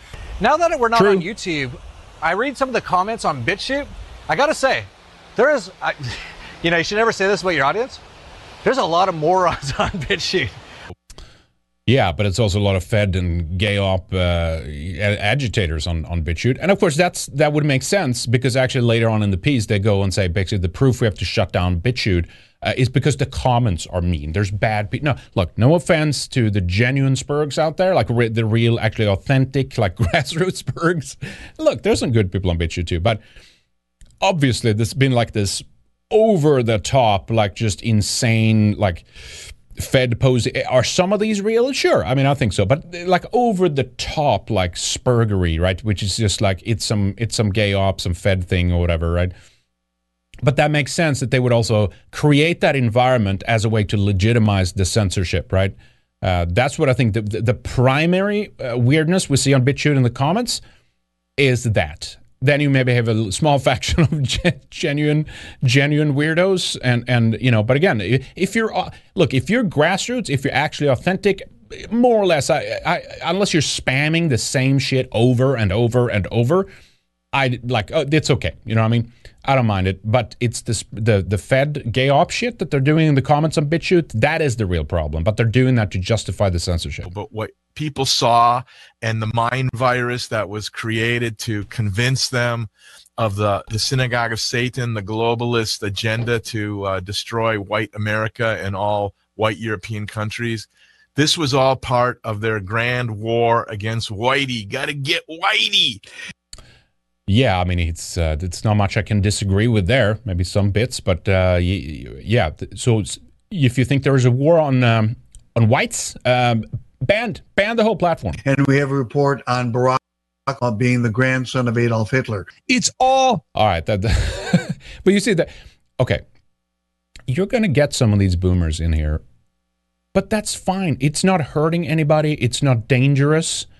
He can have some wacky theory about how Obama is like Hitler, Hitlerian or Hitler reincarnate or something like that. And it's like, I disagree with that. I don't think that's what's going on. But what the fuck difference does it make? Let the guy just have his wacky ideas and show it, make the video debunking his bullshit if you're so concerned with it then. And we have a report on Barack Obama being the grandson of Adolf Hitler. It's all in this book. It's funny. I mean, it's funny. Let it be. It's fine. This book right here is called The Great Reset. This is their plan. You can't talk about Klaus Schwab. That's right. He wrote a book about what they're planning to do with the World Economic Forum and using the pandemic, right? You can't talk about that. Worldwide corporate consorted UN destabilization, collapse of world civilization program called the Great Reset to build back better on our ashes, to destabilize and ban beef and ban chicken and ban cars for the average person. It's all been announced and they're doing it. Yeah, I mean, they're banning the meat. They're going after that. That's the big boogeyman, right? I'm surprised so far they haven't included like some the Jews are doing this too. Isn't there plenty of content like that on BitChute? You could find some of that to include. But again, I think they're so lazy they just cut a few things together. But I guess they're focused. It feels like they're more they're focusing more on like the mainstream brand of the alternative. Maybe I'm not sure what the angle is here, but it's kind of bizarre to be honed. Right, I'll sit there and I've done my. Yeah, this is a great here. Look at this. This is good stuff right at the end here. Right, I'll sit there and I've done my. I've had my rant. I'm going to go for another nice cup of coffee. That was the biggest problem. I've had my rant. I'm going to go for a cup of coffee. He's presumably exposing the climate agenda here or something. IPCC and climate change BS. Yeah. This is okay. All right. Is this it? This is what you have? All right. Fascinating. BitChute and Odyssey both host hundreds of videos inspired by the QAnon conspiracy theory, whose supporters have been arrested for threatening politicians, abducting children, and blocking a bridge near Arizona's Hoover Dam with an armored truck full of guns and ammunition. Did I miss something here? I haven't heard this one, actually. But okay, all right, sure. Whatever you say, Reuters. If you write it, that has to be so. None of this was a gay op or a false flag, of course. Platforms such as BitChute and Odyssey have had a seismic impact on the disinformation landscape, said Joe Ondrak of Logically, a British firm that works with governments and other organizations to reduce the harm of misinformation. The site, he said, has become the first port of call for conspiracists to publish videos. Oy vey, shut it down. BitChute and Odyssey say they comply with the law by, for example, removing terrorism-related material, and they have rules banning racist content or incitement of violence. At the same time, the companies defend the right of extremists to express themselves on their sites and downplayed the importance of their content. BitChute's North Star is free speech, which is the cornerstone of a free and democratic society. BitChute said in a statement to Reuters. Odyssey said that right-wing and conspiracy content didn't define the platform, which it said is focusing on generating science and technology-related videos. Despite the platform's rules, their users routinely publish overt racist videos and post comments that call for violence. There we go. Right there it is, right there. But they couldn't include any examples of this in their little supercat, as far as I heard. I guess it's the guy who said they're going after white people. That's the overt, dangerous, racist content and videos. But, maybe Reuters is posting those comments to take screenshots and say, look at how violent they are. BitChute and Odyssey didn't respond to questions about content that appeared to violate the site's guidelines. And then, you didn't remove it? Now, then they go through and they kind of talk about, they go in and do like a more detail. It's basically the same, like, we know who you are, what your name is, where you live, what you're working with, who your associates are or who your partners are, how we can. Well, it's this kind of threaten docs to make sure that you feel like you do not have right of privacy or that you can do this work. I'm talking about those behind the BitChutes and Odysseys, that they have to like feel the pain kind of thing of it, like constantly being threatened and doxxed in the mainstream, and they're bad people, so they're on our lists now, right? They do these exposés of them. It says here, some academics who have researched BitChute and Odyssey say the relaxed content moderation practices results in the site that are dominated by incendiary content that most online publishers routinely reject. Benjamin Horn, a social scientist at the University of Tennessee, Knoxville, and two colleagues reviewed more than 440,000 BitChute videos and found that 12% of channels receive more than 85% of the engagement. Almost all of those channels contain far-right conspiracies or extreme hate speech. That's right. So it's just regular hate speech now, and then there's extreme hate speech too. Their report concluded. So of these almost 500,000 BitChute videos, what Reuters included up here was the worst they could come up with. It doesn't look that bad to me. And even if you think it's bad, fuck you. It's First Amendment. You have free speech. You have a right to communicate your ideas. Fuck off.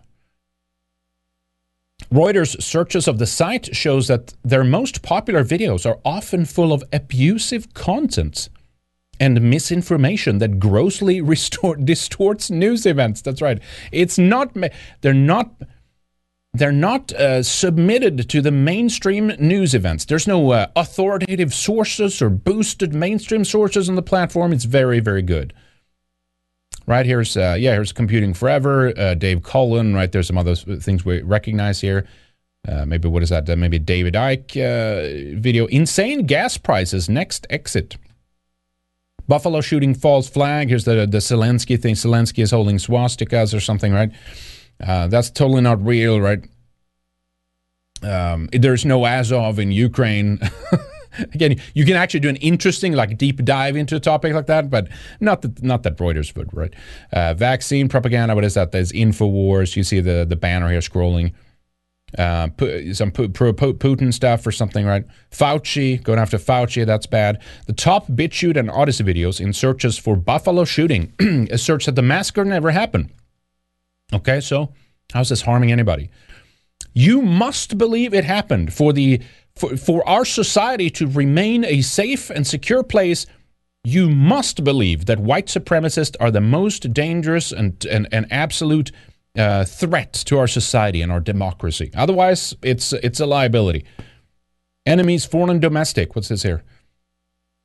Arizona audit exposes election fraud. Shocking FBI corruption. Is this really the worst I could find? Joe Biden just killed Bitcoin. Is this what? Is this? What is this? What's his name? Molyneux videos or something? Anyway, all right. Let me see here. 3 of the top 10 on Odyssey claim that black survivors and witnesses were actors.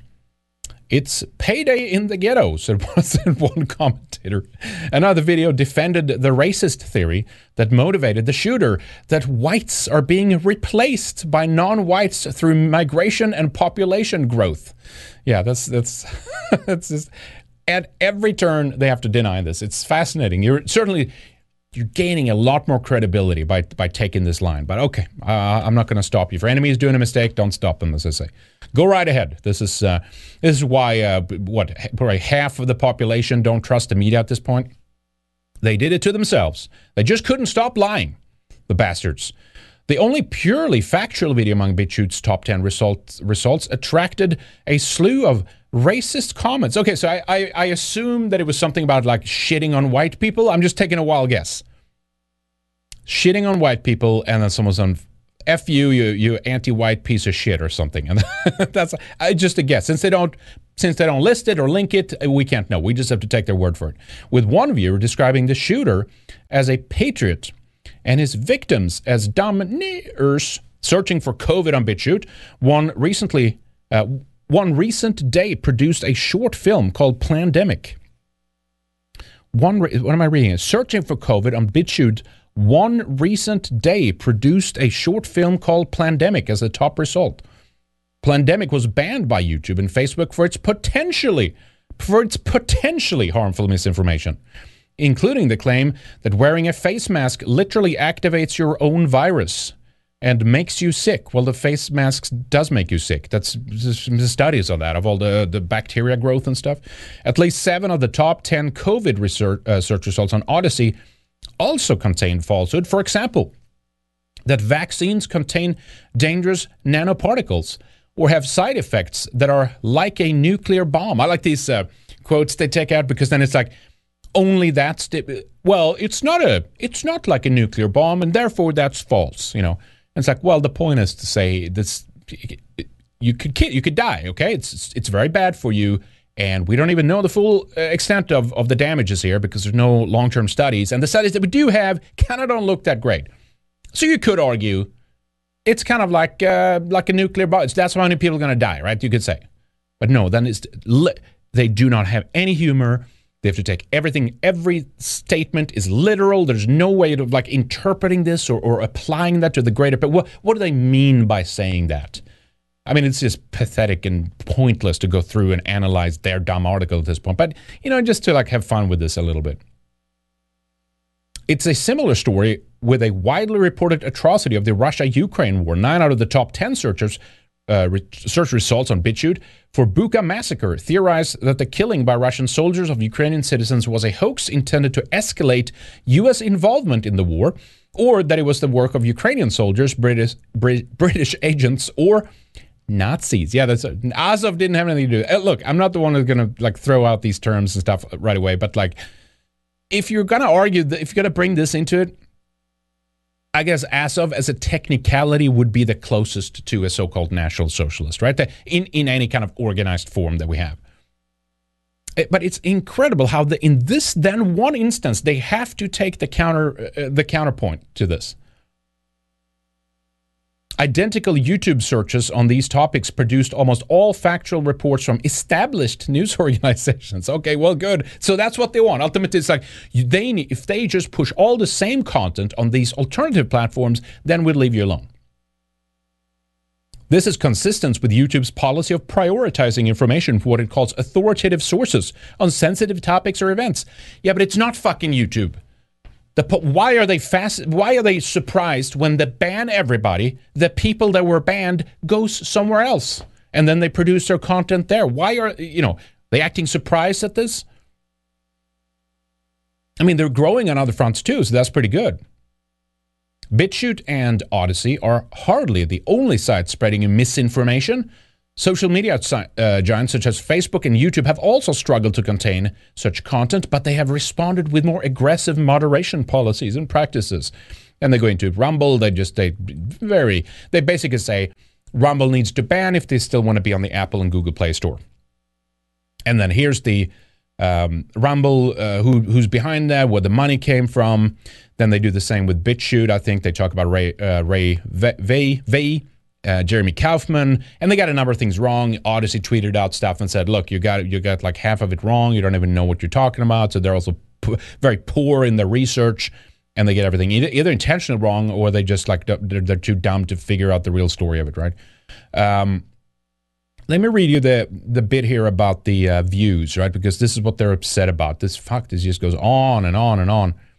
Kill them all. Yeah, someone said kill them all. All right. Chemtrails, that's bad. Okay. Government secretly spraying toxins from an aircraft. Yeah, because there's no geoengineering program. We haven't talked about that. No, of course not. CIA Director Brennan certainly didn't talk about geoengineering recently. No, that hasn't happened. Let me see. Let me search for... Yeah, then go through Ray and Kaufman and just like, oh my God. BitChute's online traffic grew 63% in 2021 over the previous year to 514 million visits, according to SimilarWeb, the digital intelligence firm. For comparison, that's more than double the online audience of MSNBC.com. Fucking excellent. The website of the cable news channel known for left-leaning opinion hosts. Yeah, it's also anti-white shitlibs on that channel. Now we're down to the real problem. The real problem is it's getting too many views, and we have to control them. But BitChute's funding model appears fragile. In December, interviewing Vehe said that they turned down investors because he refused to compromise on free speech. Good for him. So someone came in, offered him money to buy it up and change the whole damn thing, and apparently he didn't. Good for him. Now, there's been some, of course, censorship issues, of course, with BitChute. But look, they're doing what they can. They're based out of the UK. It's shitty free speech rules there, and to stay legal, he has to do what he has to do. It's just, at the end of the day, that's the sad fact of it. They can just basically come in and confiscate the site and take everything and say, oh, that's it. So we'll see what happens with that's the point of these articles too, is to drum up enough agitation around it so that either laws will pass or agencies will start taking measures and say, this has to be shut down, this is dangerous misinformation, blah, blah, blah, right? And then they go through Odyssey, they talk about Kaufman and stuff, and again, they have no sense of humor, right? They pull out one, look at that, Kaufman promoted his Senate campaign, right? He's part of the Libertarian Party and stuff. He has a great sense of humor. He's a kind of wacky guy on some issues, but it's also really good that he created Odyssey. Fuck, it's great, you know. He had a bizarre video posted on Twitter in May. He addressed the camera in an ill-fitted crocodile costume and speaks as images flash on the screen of snarling aliens, Godzilla, and President Joe Biden with a forked tongue. I want to become a lizard person, Kaufman says. I would like to rule you. The act appeared to reference the lizard people conspiracy theory, which holds that governing elites are really blood-sucking alien reptiles in human form. They have literally no ability to, like, okay, he's obviously fucking around. He's making a joke. These are, maybe they're actually lizards, these people. They have no like mammalian or humanoid like ability to just like look at something and just laugh about it a little bit. Nothing. Anyway, they go through that, they're being sued by the SEC, LBRY/Odyssey, right? The cryptocurrency, they go through that, and I think they blew up the way overvalued the company or something like that too. It's just a big mess. But these are the kinds of hit pieces you're going to begin to see. And again, I mean, it's not all U.S. based, but again, as midterms are approaching and stuff, they're going to try everything they can to try to get these people. They're going to intimidate them. They're going to put pressure on them. They're going to try to get these actors to fold to pressure and begin censoring or take control or to buy it up or get laws passed by governments which, inflicts or the website's jurisdiction is going to be, it has to change because of the area they're in, things like this. That's what they're going to do. Here's more on the growth. This could be interesting for you to know as well. Odyssey's traffic has grown exponentially like BitChute. It has fed off the turbulence surrounding COVID-19 lockdowns, mass vaccinations, and Trump's false claims about the U.S. election in November 2020. So in other words, because of all the shit that you did, or at least that you advocated for with your mainstream media outlet there, Reuters, you helped to create this environment. And now you're surprised that people want to actually try at least to get to the truth and find some alternatives out there that actually talks about what really is going on and why all this is happening. That month, Odyssey visits doubled to about 6 million. According to SimilarWeb, in January 2021, the month Trump supporters stormed the U.S. Capitol, it almost tripled again to 17 million. Good. By August, the total almost doubled again to 33 million. Awesome.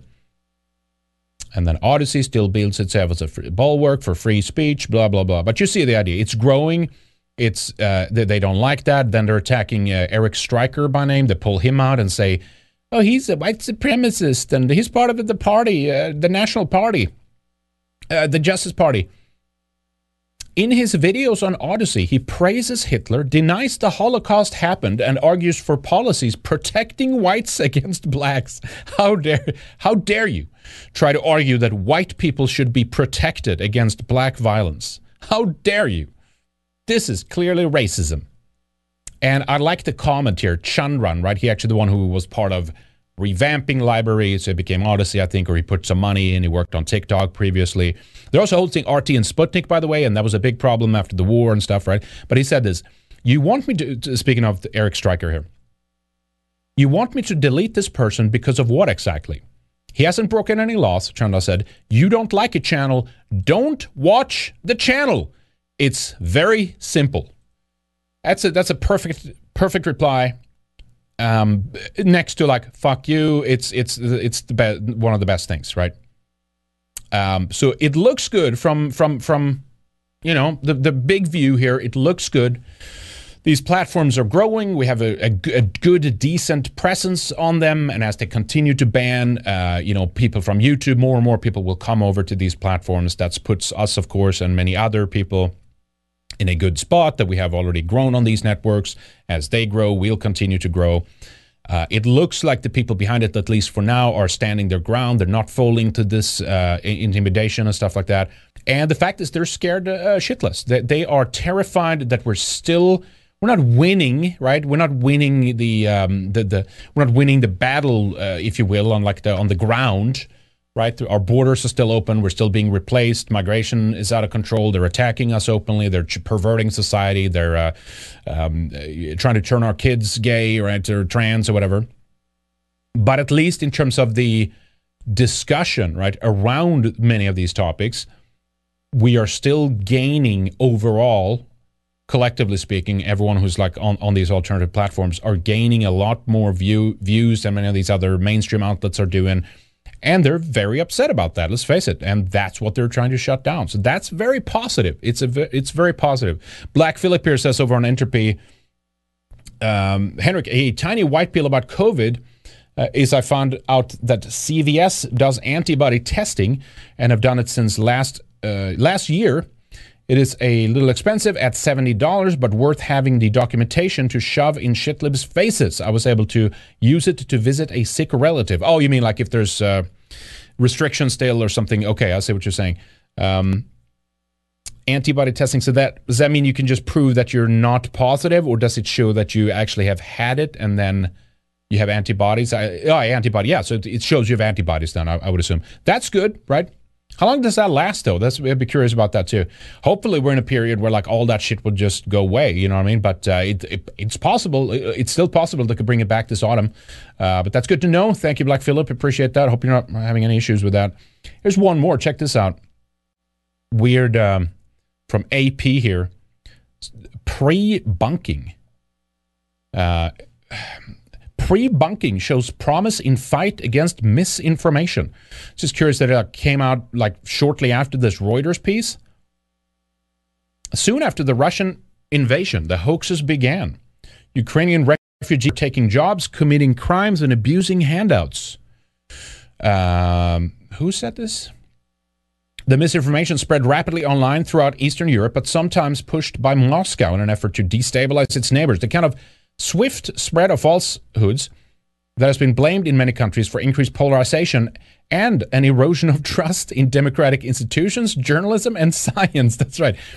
Not because of anything that the governments did during COVID, not because of anything the government did with replacing us, not anything that private institutions, banks, the neoliberal establishment, the capitalist system has done to push ESGs or Agenda 2030 ideals, or let's say hospitals or schools trying to secretly convert your child to becoming trans behind your parents' back. I mean, how many examples do you want of the media lying, of journalists lying? It's all they still have. It's all down to that someone exposes them, and then they call that misinformation and say that's the reason why they don't believe us. They still run with that. But countering or stopping misinformation has proven elusive. New findings from university research and Google, however, reveal that one of the most promising responses to misinformation may also be one of the simplest. Okay, let's see what they have. In a paper published Wednesday in the journal Science Advances, the researchers detail how short online videos that teach basic critical thinking skills can make people better able to resist misinformation. I'll go on a limb here prematurely, and I'll say that what they claim is teaching basic critical thinking skills is basically just like a kind of a hand-to-mouth propaganda effort of saying this is the deal with XYZ, whatever topic it is. That's my assumption here, and I don't think it's actually about teaching critical thinking, because if it was, not every time, but many times, our side would, of course, win. The researchers created a series of videos similar to a public service announcements that focused on specific misinformation techniques, characteristics seen in many common false claims that included emotional charged language. Yeah, because you guys never do that. Personal attacks. Yeah, you never attack anybody, just like your buddies Reuters did in the previous article there. They didn't attack Ray V or Chandran or Kaufman or Eric Stryker or anything like that. No. No personal attacks. Or false comparisons between two unrelated items. Yeah, they're experts on that shit too. Researchers then gave people a series of claims and found that those who watched the videos were significantly better at distinguishing false information from accurate information. Can you actually show what these things were? Can we get a sample, please? That's not teaching critical thinking skills, though, is it? It's just saying, oh, if a video contains this, it's going to be false. That's not critical thinking. That's attacking a methodology, or saying like these are usually the patterns of so-called false information. And if you spot that, it's going to be false. So, anyway, it's basically saying it's get them to learn to see how conspiracy or even truth videos, how they are constructed or look, or what arguments they usually make. It's an approach called pre-bunking. So basically, they want to pre-indoctrinate you to knowing that these ideas are false to begin with, so you don't fall into the trap of believing, for example, that they used COVID-19 as a pretext to grab more control of society and begin the reformation that we're now living through with Agenda 2030 and the digital passes and the digital money and the open borders and all that stuff. No. The approach called pre-bunking, it builds on years of research into an idea known as inoculation theory that suggests exposing people to how misinformation works using harmless fictional examples can boost their defenses to false claims. So they're not even operating in actual concepts and events or clear examples of things that actually has happened, but they're using fictional examples.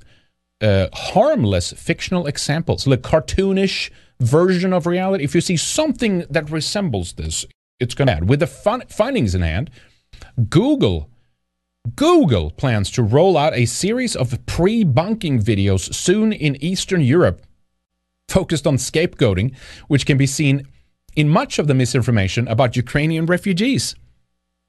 That focus was chosen by Jigsaw, that was like CIA tied, wasn't it? Jigsaw was like as creepy as shit, that program. Was it not? That's my memory of it. We talked about it a while back, and I can't remember all the details about it. A division of Google that works to find new ways to address misinformation and extremism. It's something with like the people that worked at Jigsaw or something. It was like pure intelligence or CIA connected or something like that. We have spent quite a bit of time and energy studying the problem, said Beth Goldberg, Jigsaw's head of research and one of the authors of the paper. Yeah, it's about scapegoating people. Is that what? We started thinking, oh no, don't. How can we make the users, the people online, more resilient to misinformation?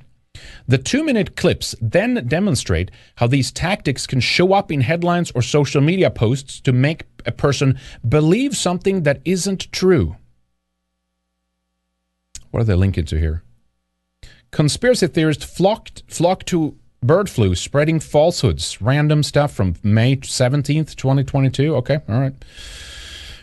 They're surprisingly effective. Subjects who viewed the videos were found to be significantly better at distinguishing false claims from accurate information when tested by the researchers. The same positive results occurred when the experiment was replicated on YouTube, where nearly 1 million people viewed the videos. Can you give us a link so we can see what this is? Researchers are now investigating how long the effects last. This is literally like they want to inoculate you. They want the equivalent of a COVID-19 mRNA, a permanent DNA change, and they hope that it will last indefinitely. If we just give them this piece of information once and install it like that chip in the NPC, like the click, then they will believe us forever. That's what they're looking for. A silver bullet to defeat the truthers. Researchers are now investigating how long the effects will last and whether boosters, they literally using the COVID shot terminology, whether booster videos can help sustain the benefit. What the fuck is wrong with these people?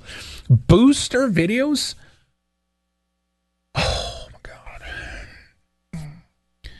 Earlier findings have suggested that online games or tutorials that teach critical thinking skills can also improve resiliency to misinformation. But videos which could be played alongside online advertisements are likely to reach many more people, said John Rosenbeck at Cambridge University, a Cambridge University professor and one of the authors of the study. The other authors included research at the University of Bristol in the UK and the University of Western Australia. Google's efforts will be one of the largest real-world tests of pre-bunking so far. So look out for if you see any of this shit out there, if you know that that's what it is, please send it to me. I'd love to take a dive into how they're doing this, what these topics are. The videos will be released on YouTube, Facebook, and TikTok in Poland and the Czech Republic and Slovakia. So they're going to begin their testing it. Again, if you come across any of these videos, send them to us. redice@protonmail.com. I want to see what the hell this is. All three countries have accepted a large number of Ukrainian refugees and their citizens could be vulnerable to misinformation about refugees. Has that really been one of the big issues? Or are they talking about all the like African refugees that are coming in piggybacking on the Ukraine situation, just like we saw with Syria, right, going into Western Europe and Northern Europe? I suspect that's what's going on, but I could be wrong. As far as I understood it, was like Poland were like happy to help. Most anyway, were happy to help. Like these are fellow Europeans. They were helping them, at least temporarily, helping them temporarily. Jigsaw CEO Yasmin Green said the work on pre-bunking is intended to complement Google's other efforts to reduce the spread of misinformation. As the scourge of misinformation grows, there's a lot more we can do to provide people with prompts and features that help them stay safe and informed online. While journalistic fact checkers can be effective in debunking a particular piece of information or misinformation, they're time and labor intensive. By focusing on characteristics of information in general instead of specific claims, pre-bunking videos can help a person spot false claim on a wider variety of topics. Another method, content moderation by social media companies, can often be inconsistent. While platforms like Facebook and Twitter often remove misinformation that violates their rules, they're also criticized for failing to do more. This is another AP News. Let me see what that is. What are the link up here? Facebook froze as anti-vaccine comments swarmed users. So what is this, 2021? Is this in America or is this a different country here?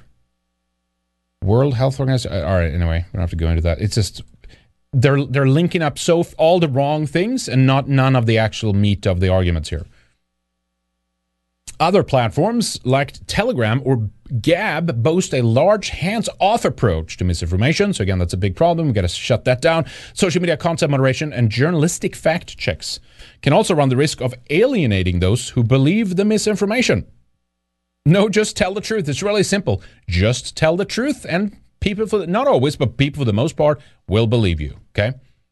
They might also be ignored by people who already distrust legitimate news outlets. Yeah, why in the world would people not trust the media? What's wrong with people? I can't believe these days we are in right now.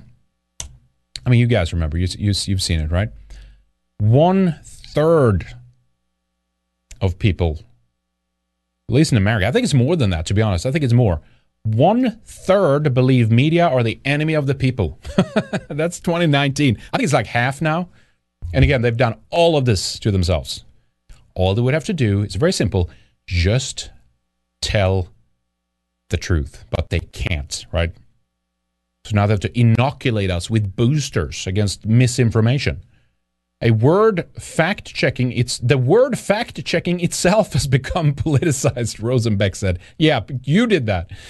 Pre-bunking videos, however, don't target specific claims, and they make no assertion about what is true or not. Instead, they teach the viewer how false claims work in general. It would be beautiful if this could be like turned against their side somehow.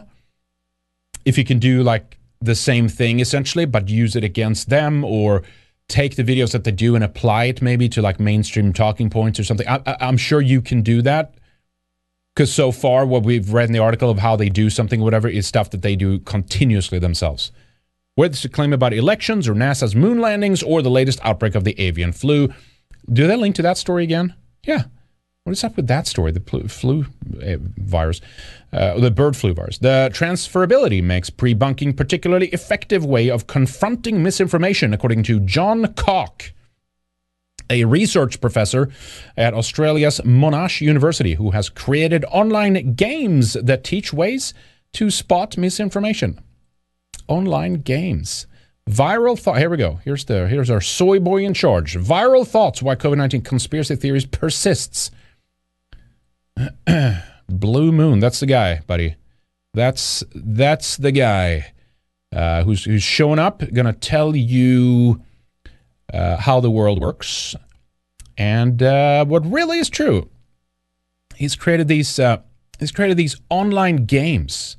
very exciting games that break down misinformation about how things really work. That's that guy.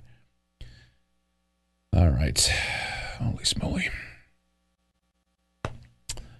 Let me see. We've done enough research to know this can be effective, Cox said. I think it's Cook, but, whatever. What we need now is the resources to deploy this at scale. Okay, so watch out. And anything you come across, send me that shit so we can look at that. Harold says, what is the best way to deal with cringe leftist pagans making normal pagans look bad? Just ignore them. Be a better role model. It's just debunk them, prove them wrong. As far as I know, it's literally like a handful of people. You don't have large institutionalized like religious groups, also through groups or Norse pagan groups or something that's like pushing this. Usually it's the small fringe stuff. Granted, they are sometimes the ones that get exposure in like The Guardian or something like that, right? We talked about one of how they are attacking the AFA or something. But usually those are very minuscule and small. So I would say it's the same advice to pro-white Christians. Attack the people that make you look bad as opposed to the other side that has nothing to do with that. Right? It's kind of simple. Thank you, Harold. Appreciate that. And again, you can be very easily proven and demonstrated that it's not some weird universalist religion like some of these dumb people claim. Most of it is a new age weirdo. It's not even a religion. It's some weirdo new age cult. And most of it, frankly, just comes from really cringe people that just want to criticize Christianity, and they therefore think that they can become like a new age Wiccan, and they think that that's like the way to stick it to the Christians. That's usually, in my experience, that's usually what it's down to. But it's literally like a handful of people, and it's like at max, in terms of organization or wider institutionalization of their ideas, it basically extends to like a couple of Facebook groups. That's basically it. All right.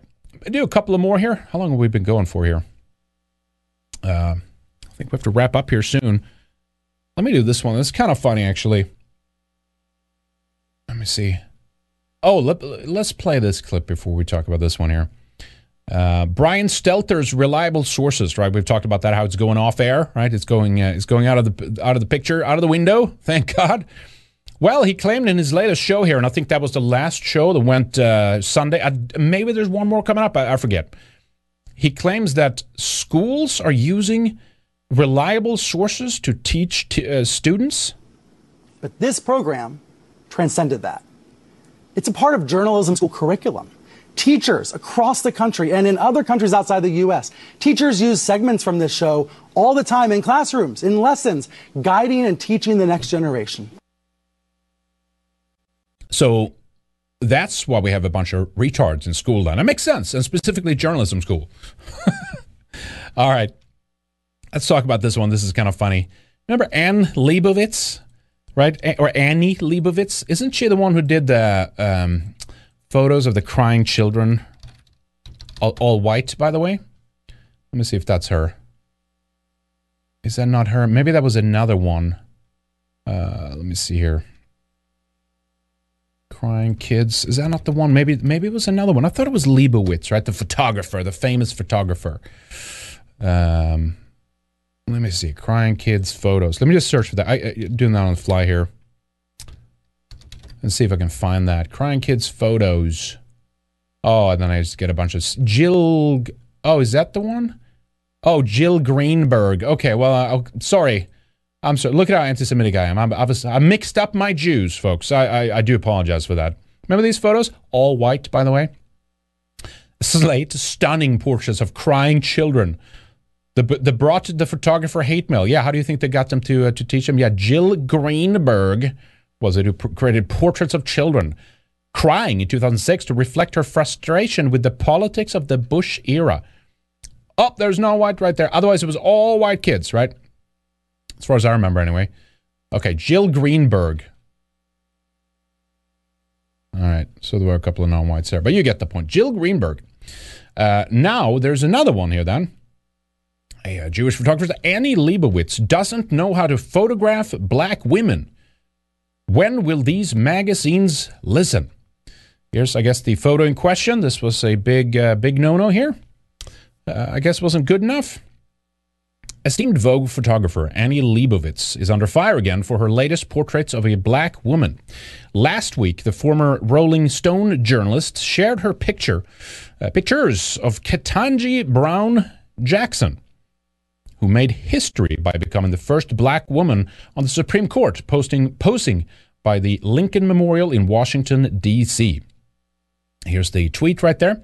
However, critics consisting mostly of black women quickly noted how poor the lighting was in the pictures and how it wasn't properly suited for Brown's darker skin tone. Is that a double? What is it? Brown's dark. Her name is Brown's, but it's the brown skin tone, the darker brown skin tone.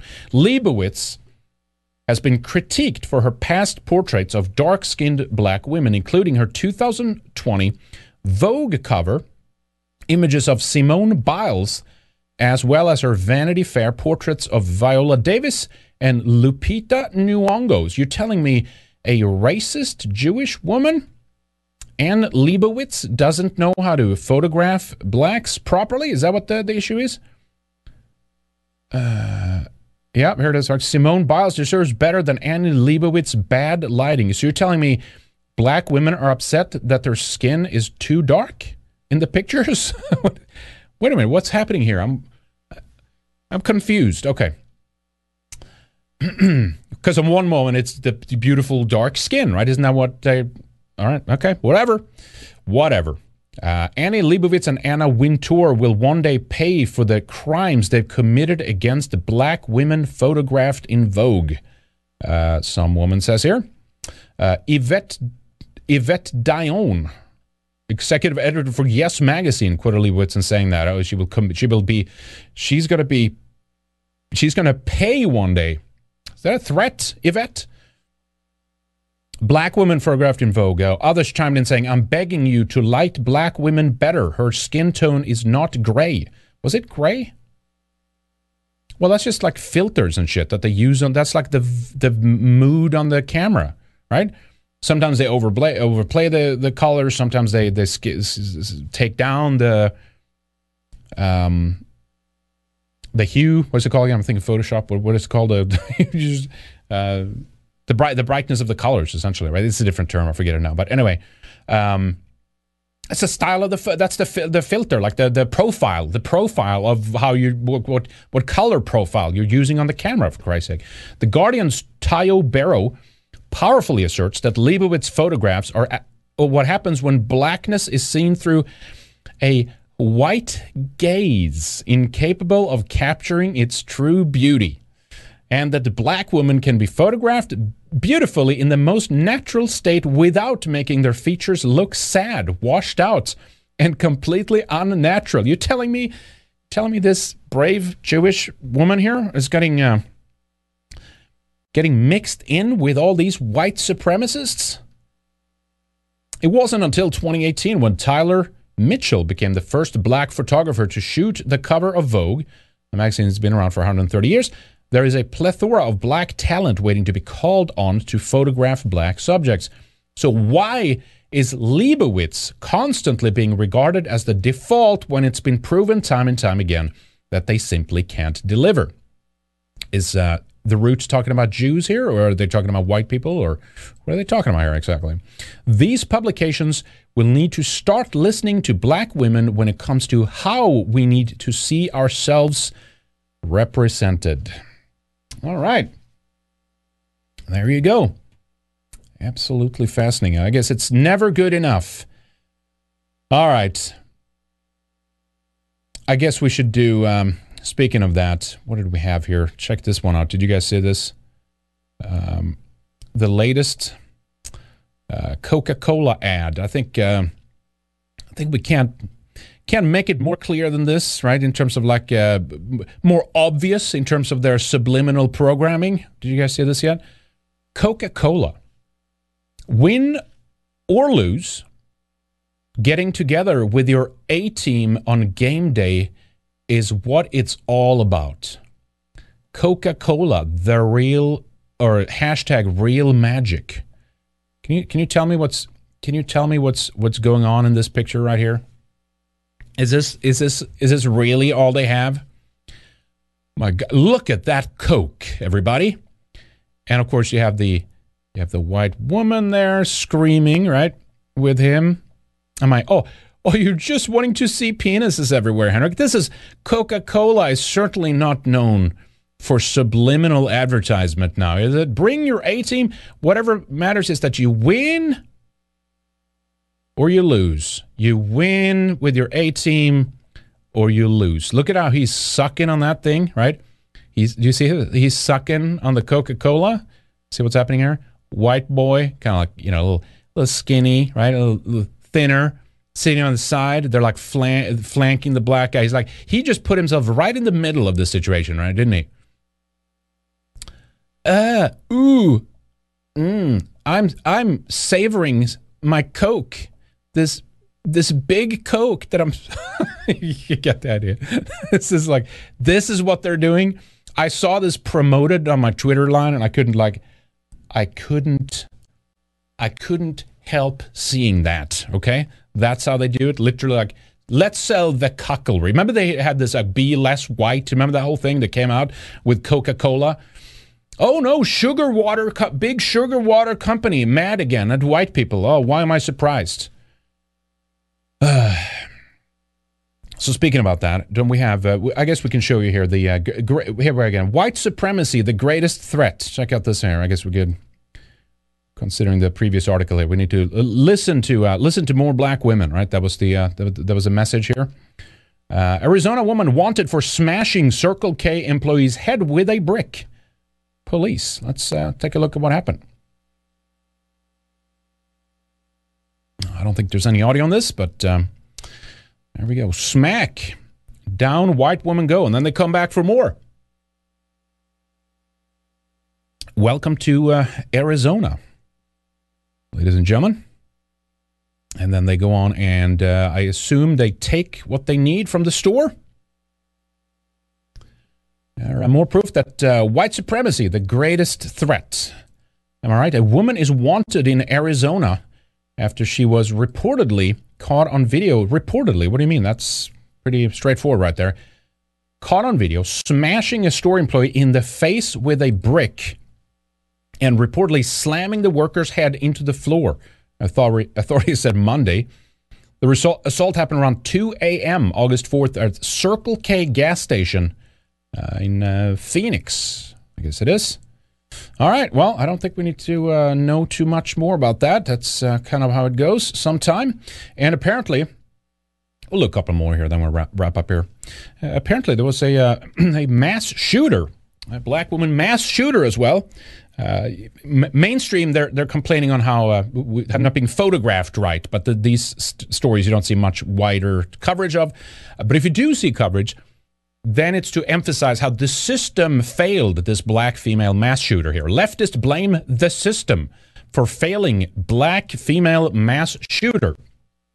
White supremacy, the greatest threat. Left-wing mass shooting apologists are blaming the system for failing a black woman who immigrated to the U.S. from Africa and shot up a Midtown Atlanta condo, killing 2 and wounding 1 before fleeing the scene and being apprehended at Atlanta International Airport, hoping to board a flight. Police, including officers wearing tactical gear, arrested Raiza Kenangi at the Hartsfield-Jackson Atlanta International Airport yesterday, following a day of mass shooting headlines, leading to instant speculation that a white supremacist had carried out an act of terrorism. Kenangi, an African immigrant, has been charged with 2 counts of murder, 4 counts of aggravated assaults, possession of a firearm, and false imprisonment, and was denied bond in her first appearance in front of a magistrate court. A former IT auditing manager at the BDO USA accounting firm, Kenangi is accused of murdering her ex-supervisor, 41-year-old Wesley Freeman, and the property manager of the Midtown Atlanta condominium, where the mass shooting took place, 60-year-old Michael Shiners? According to local media reports, Kenangi also shot a third man, Mike Horn, who has been hospitalized and is expected to survive. As initial headlines announced that there had been a mass shooting in Midtown Atlanta, Internet leftists rushed to blame the matter on a white supremacist and began rolling out their standard anti-Second Amendment talking points. That all changed, though, when Kenangi was identified as a black woman, and a mad rush began to justify her actions. There you go. Blaming abstract strawmen like the system for failing Kenangi, leading to the shooting. So see, you can always blame white supremacy at the end of the day. That's what's so amazing about that. That's how it works. According to Kenangi, her motivations behind the shooting were all part of a bizarre conspiracy theory in which she claimed her superiors were stalking her and even breaking into her home, seeking revenge after she alleged corruption within their office. Investigators were unable to substantiate any of her claims, something her apparent supporters are saying is the result of institutional racism. The system failed to listen to Raisa Kenangi, so she took the law into her own hands, Twitter user Ambishe Hirengi claimed, conceding that this doesn't mean she's right, but claiming that law enforcement should have done better than treat her case with disregard. That tweet was echoed by many more who have rushed to defend Kenangi in the shooting's aftermath. Here it is, the tweet. The system failed to listen to Raisa Kenangi, so she took the law into her own hands. Okay. Another Twitter user called for Kenangi's alleged mass shooting story to be turned into a Netflix show for entertainment. There you go. Yeah, and there she is right there. Let me see. The day before Kenangi allegedly shot her former manager, she returned to her former office where an unexplained incident took place.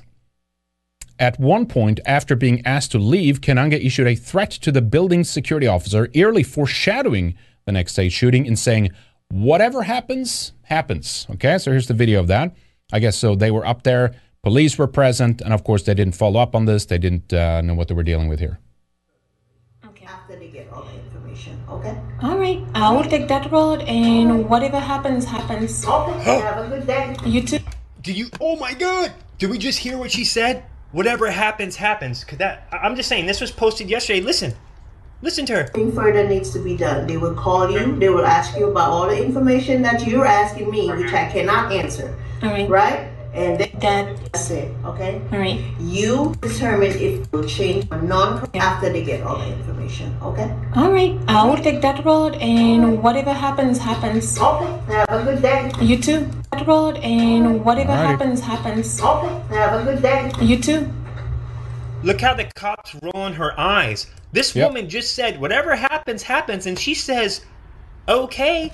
Fuck, if I was a good police officer, I'd be like, what is that supposed to mean? Take that road, and whatever happens, happens. Okay, have a good day. You too. Well, look, when you're being told that the biggest threat is white supremacy, you know, you can. Why should you take any other threat serious? That's kind of where we're at here. In the run-up to the shooting, Kenangi posted several bizarre rants to her LinkedIn profile, and apparently her employment with the BDO USA had ended in her being fired. In the post, she mentions fatal shooting victim Wesley Freeman by name, accusing him of fraud and retaliation while presenting zero evidence. All right, there you go. So that is more proof that white supremacy, ladies and gentlemen, is our biggest threat that we have to continuously watch out for. All right. I think we're going to wrap up right there, ladies and gentlemen. Thank you for joining us today. Let me see here. What else do we have? We have Pagan Bear 110. Let's go, guys. Donate what you can. Thanks for the show. Appreciate it. That's very kind of you. Rock Against Communism. Are you playing, is it mean rock music or actually a rock like the brick we saw? I made QR code stickers with a link to your 12-minute video on the Great Replacement here on Odyssey. Can I start putting them places, or is that going to draw attention in a way that you guys don't want? No, please share, get it out there. If you guys want to share clips or whatever, everyone is free to do it. I know you sent that 1, 2, 3, 4, 5, 4 times. Rock Against Communism. I'm not sure if that was the intention, but thank you. If not, send me a message, redeyes@protonmail.com. I appreciate the support, though, very kind.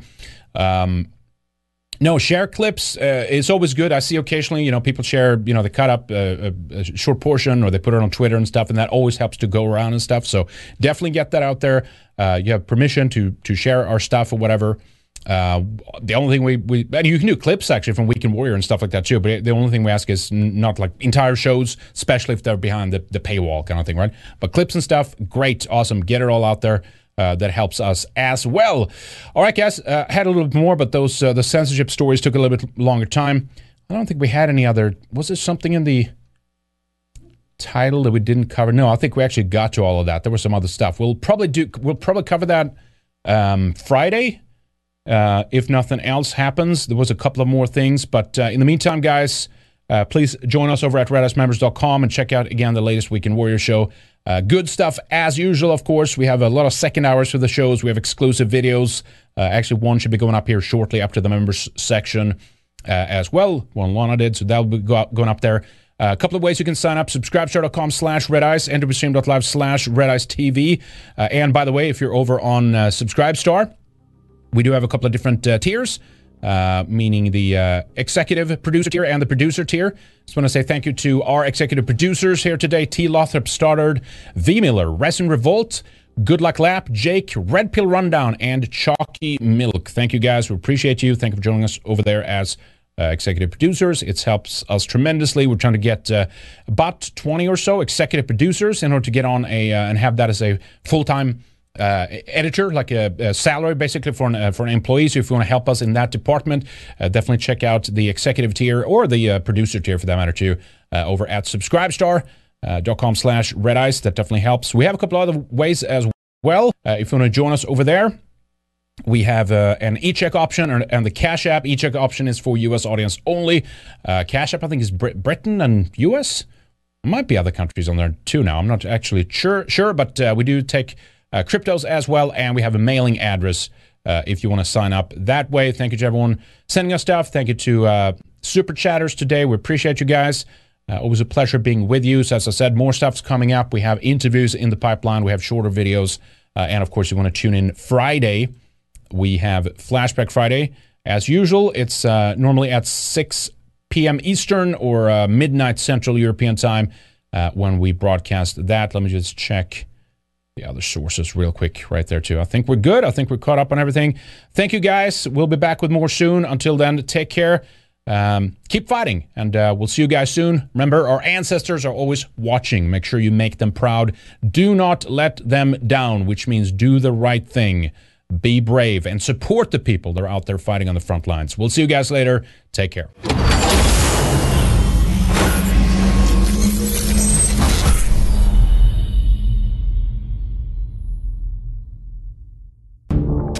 Do you love Red Ice? Want more? Get access to exclusive material by signing up for a Red Ice membership. You'll be able to watch Weekend Warrior, our flagship show, the second hour of interviews, and other special feature videos only for subscribers. Were you a member and we lost you along the way? Renew! We love and appreciate you guys and gals and cannot do this without you. Help us be a sane voice, a lighthouse in the sea of insanity. As times get tougher, as people are searching for answers, they're going to need content like Red Ice. A little of all your support can go a long way. Thank you.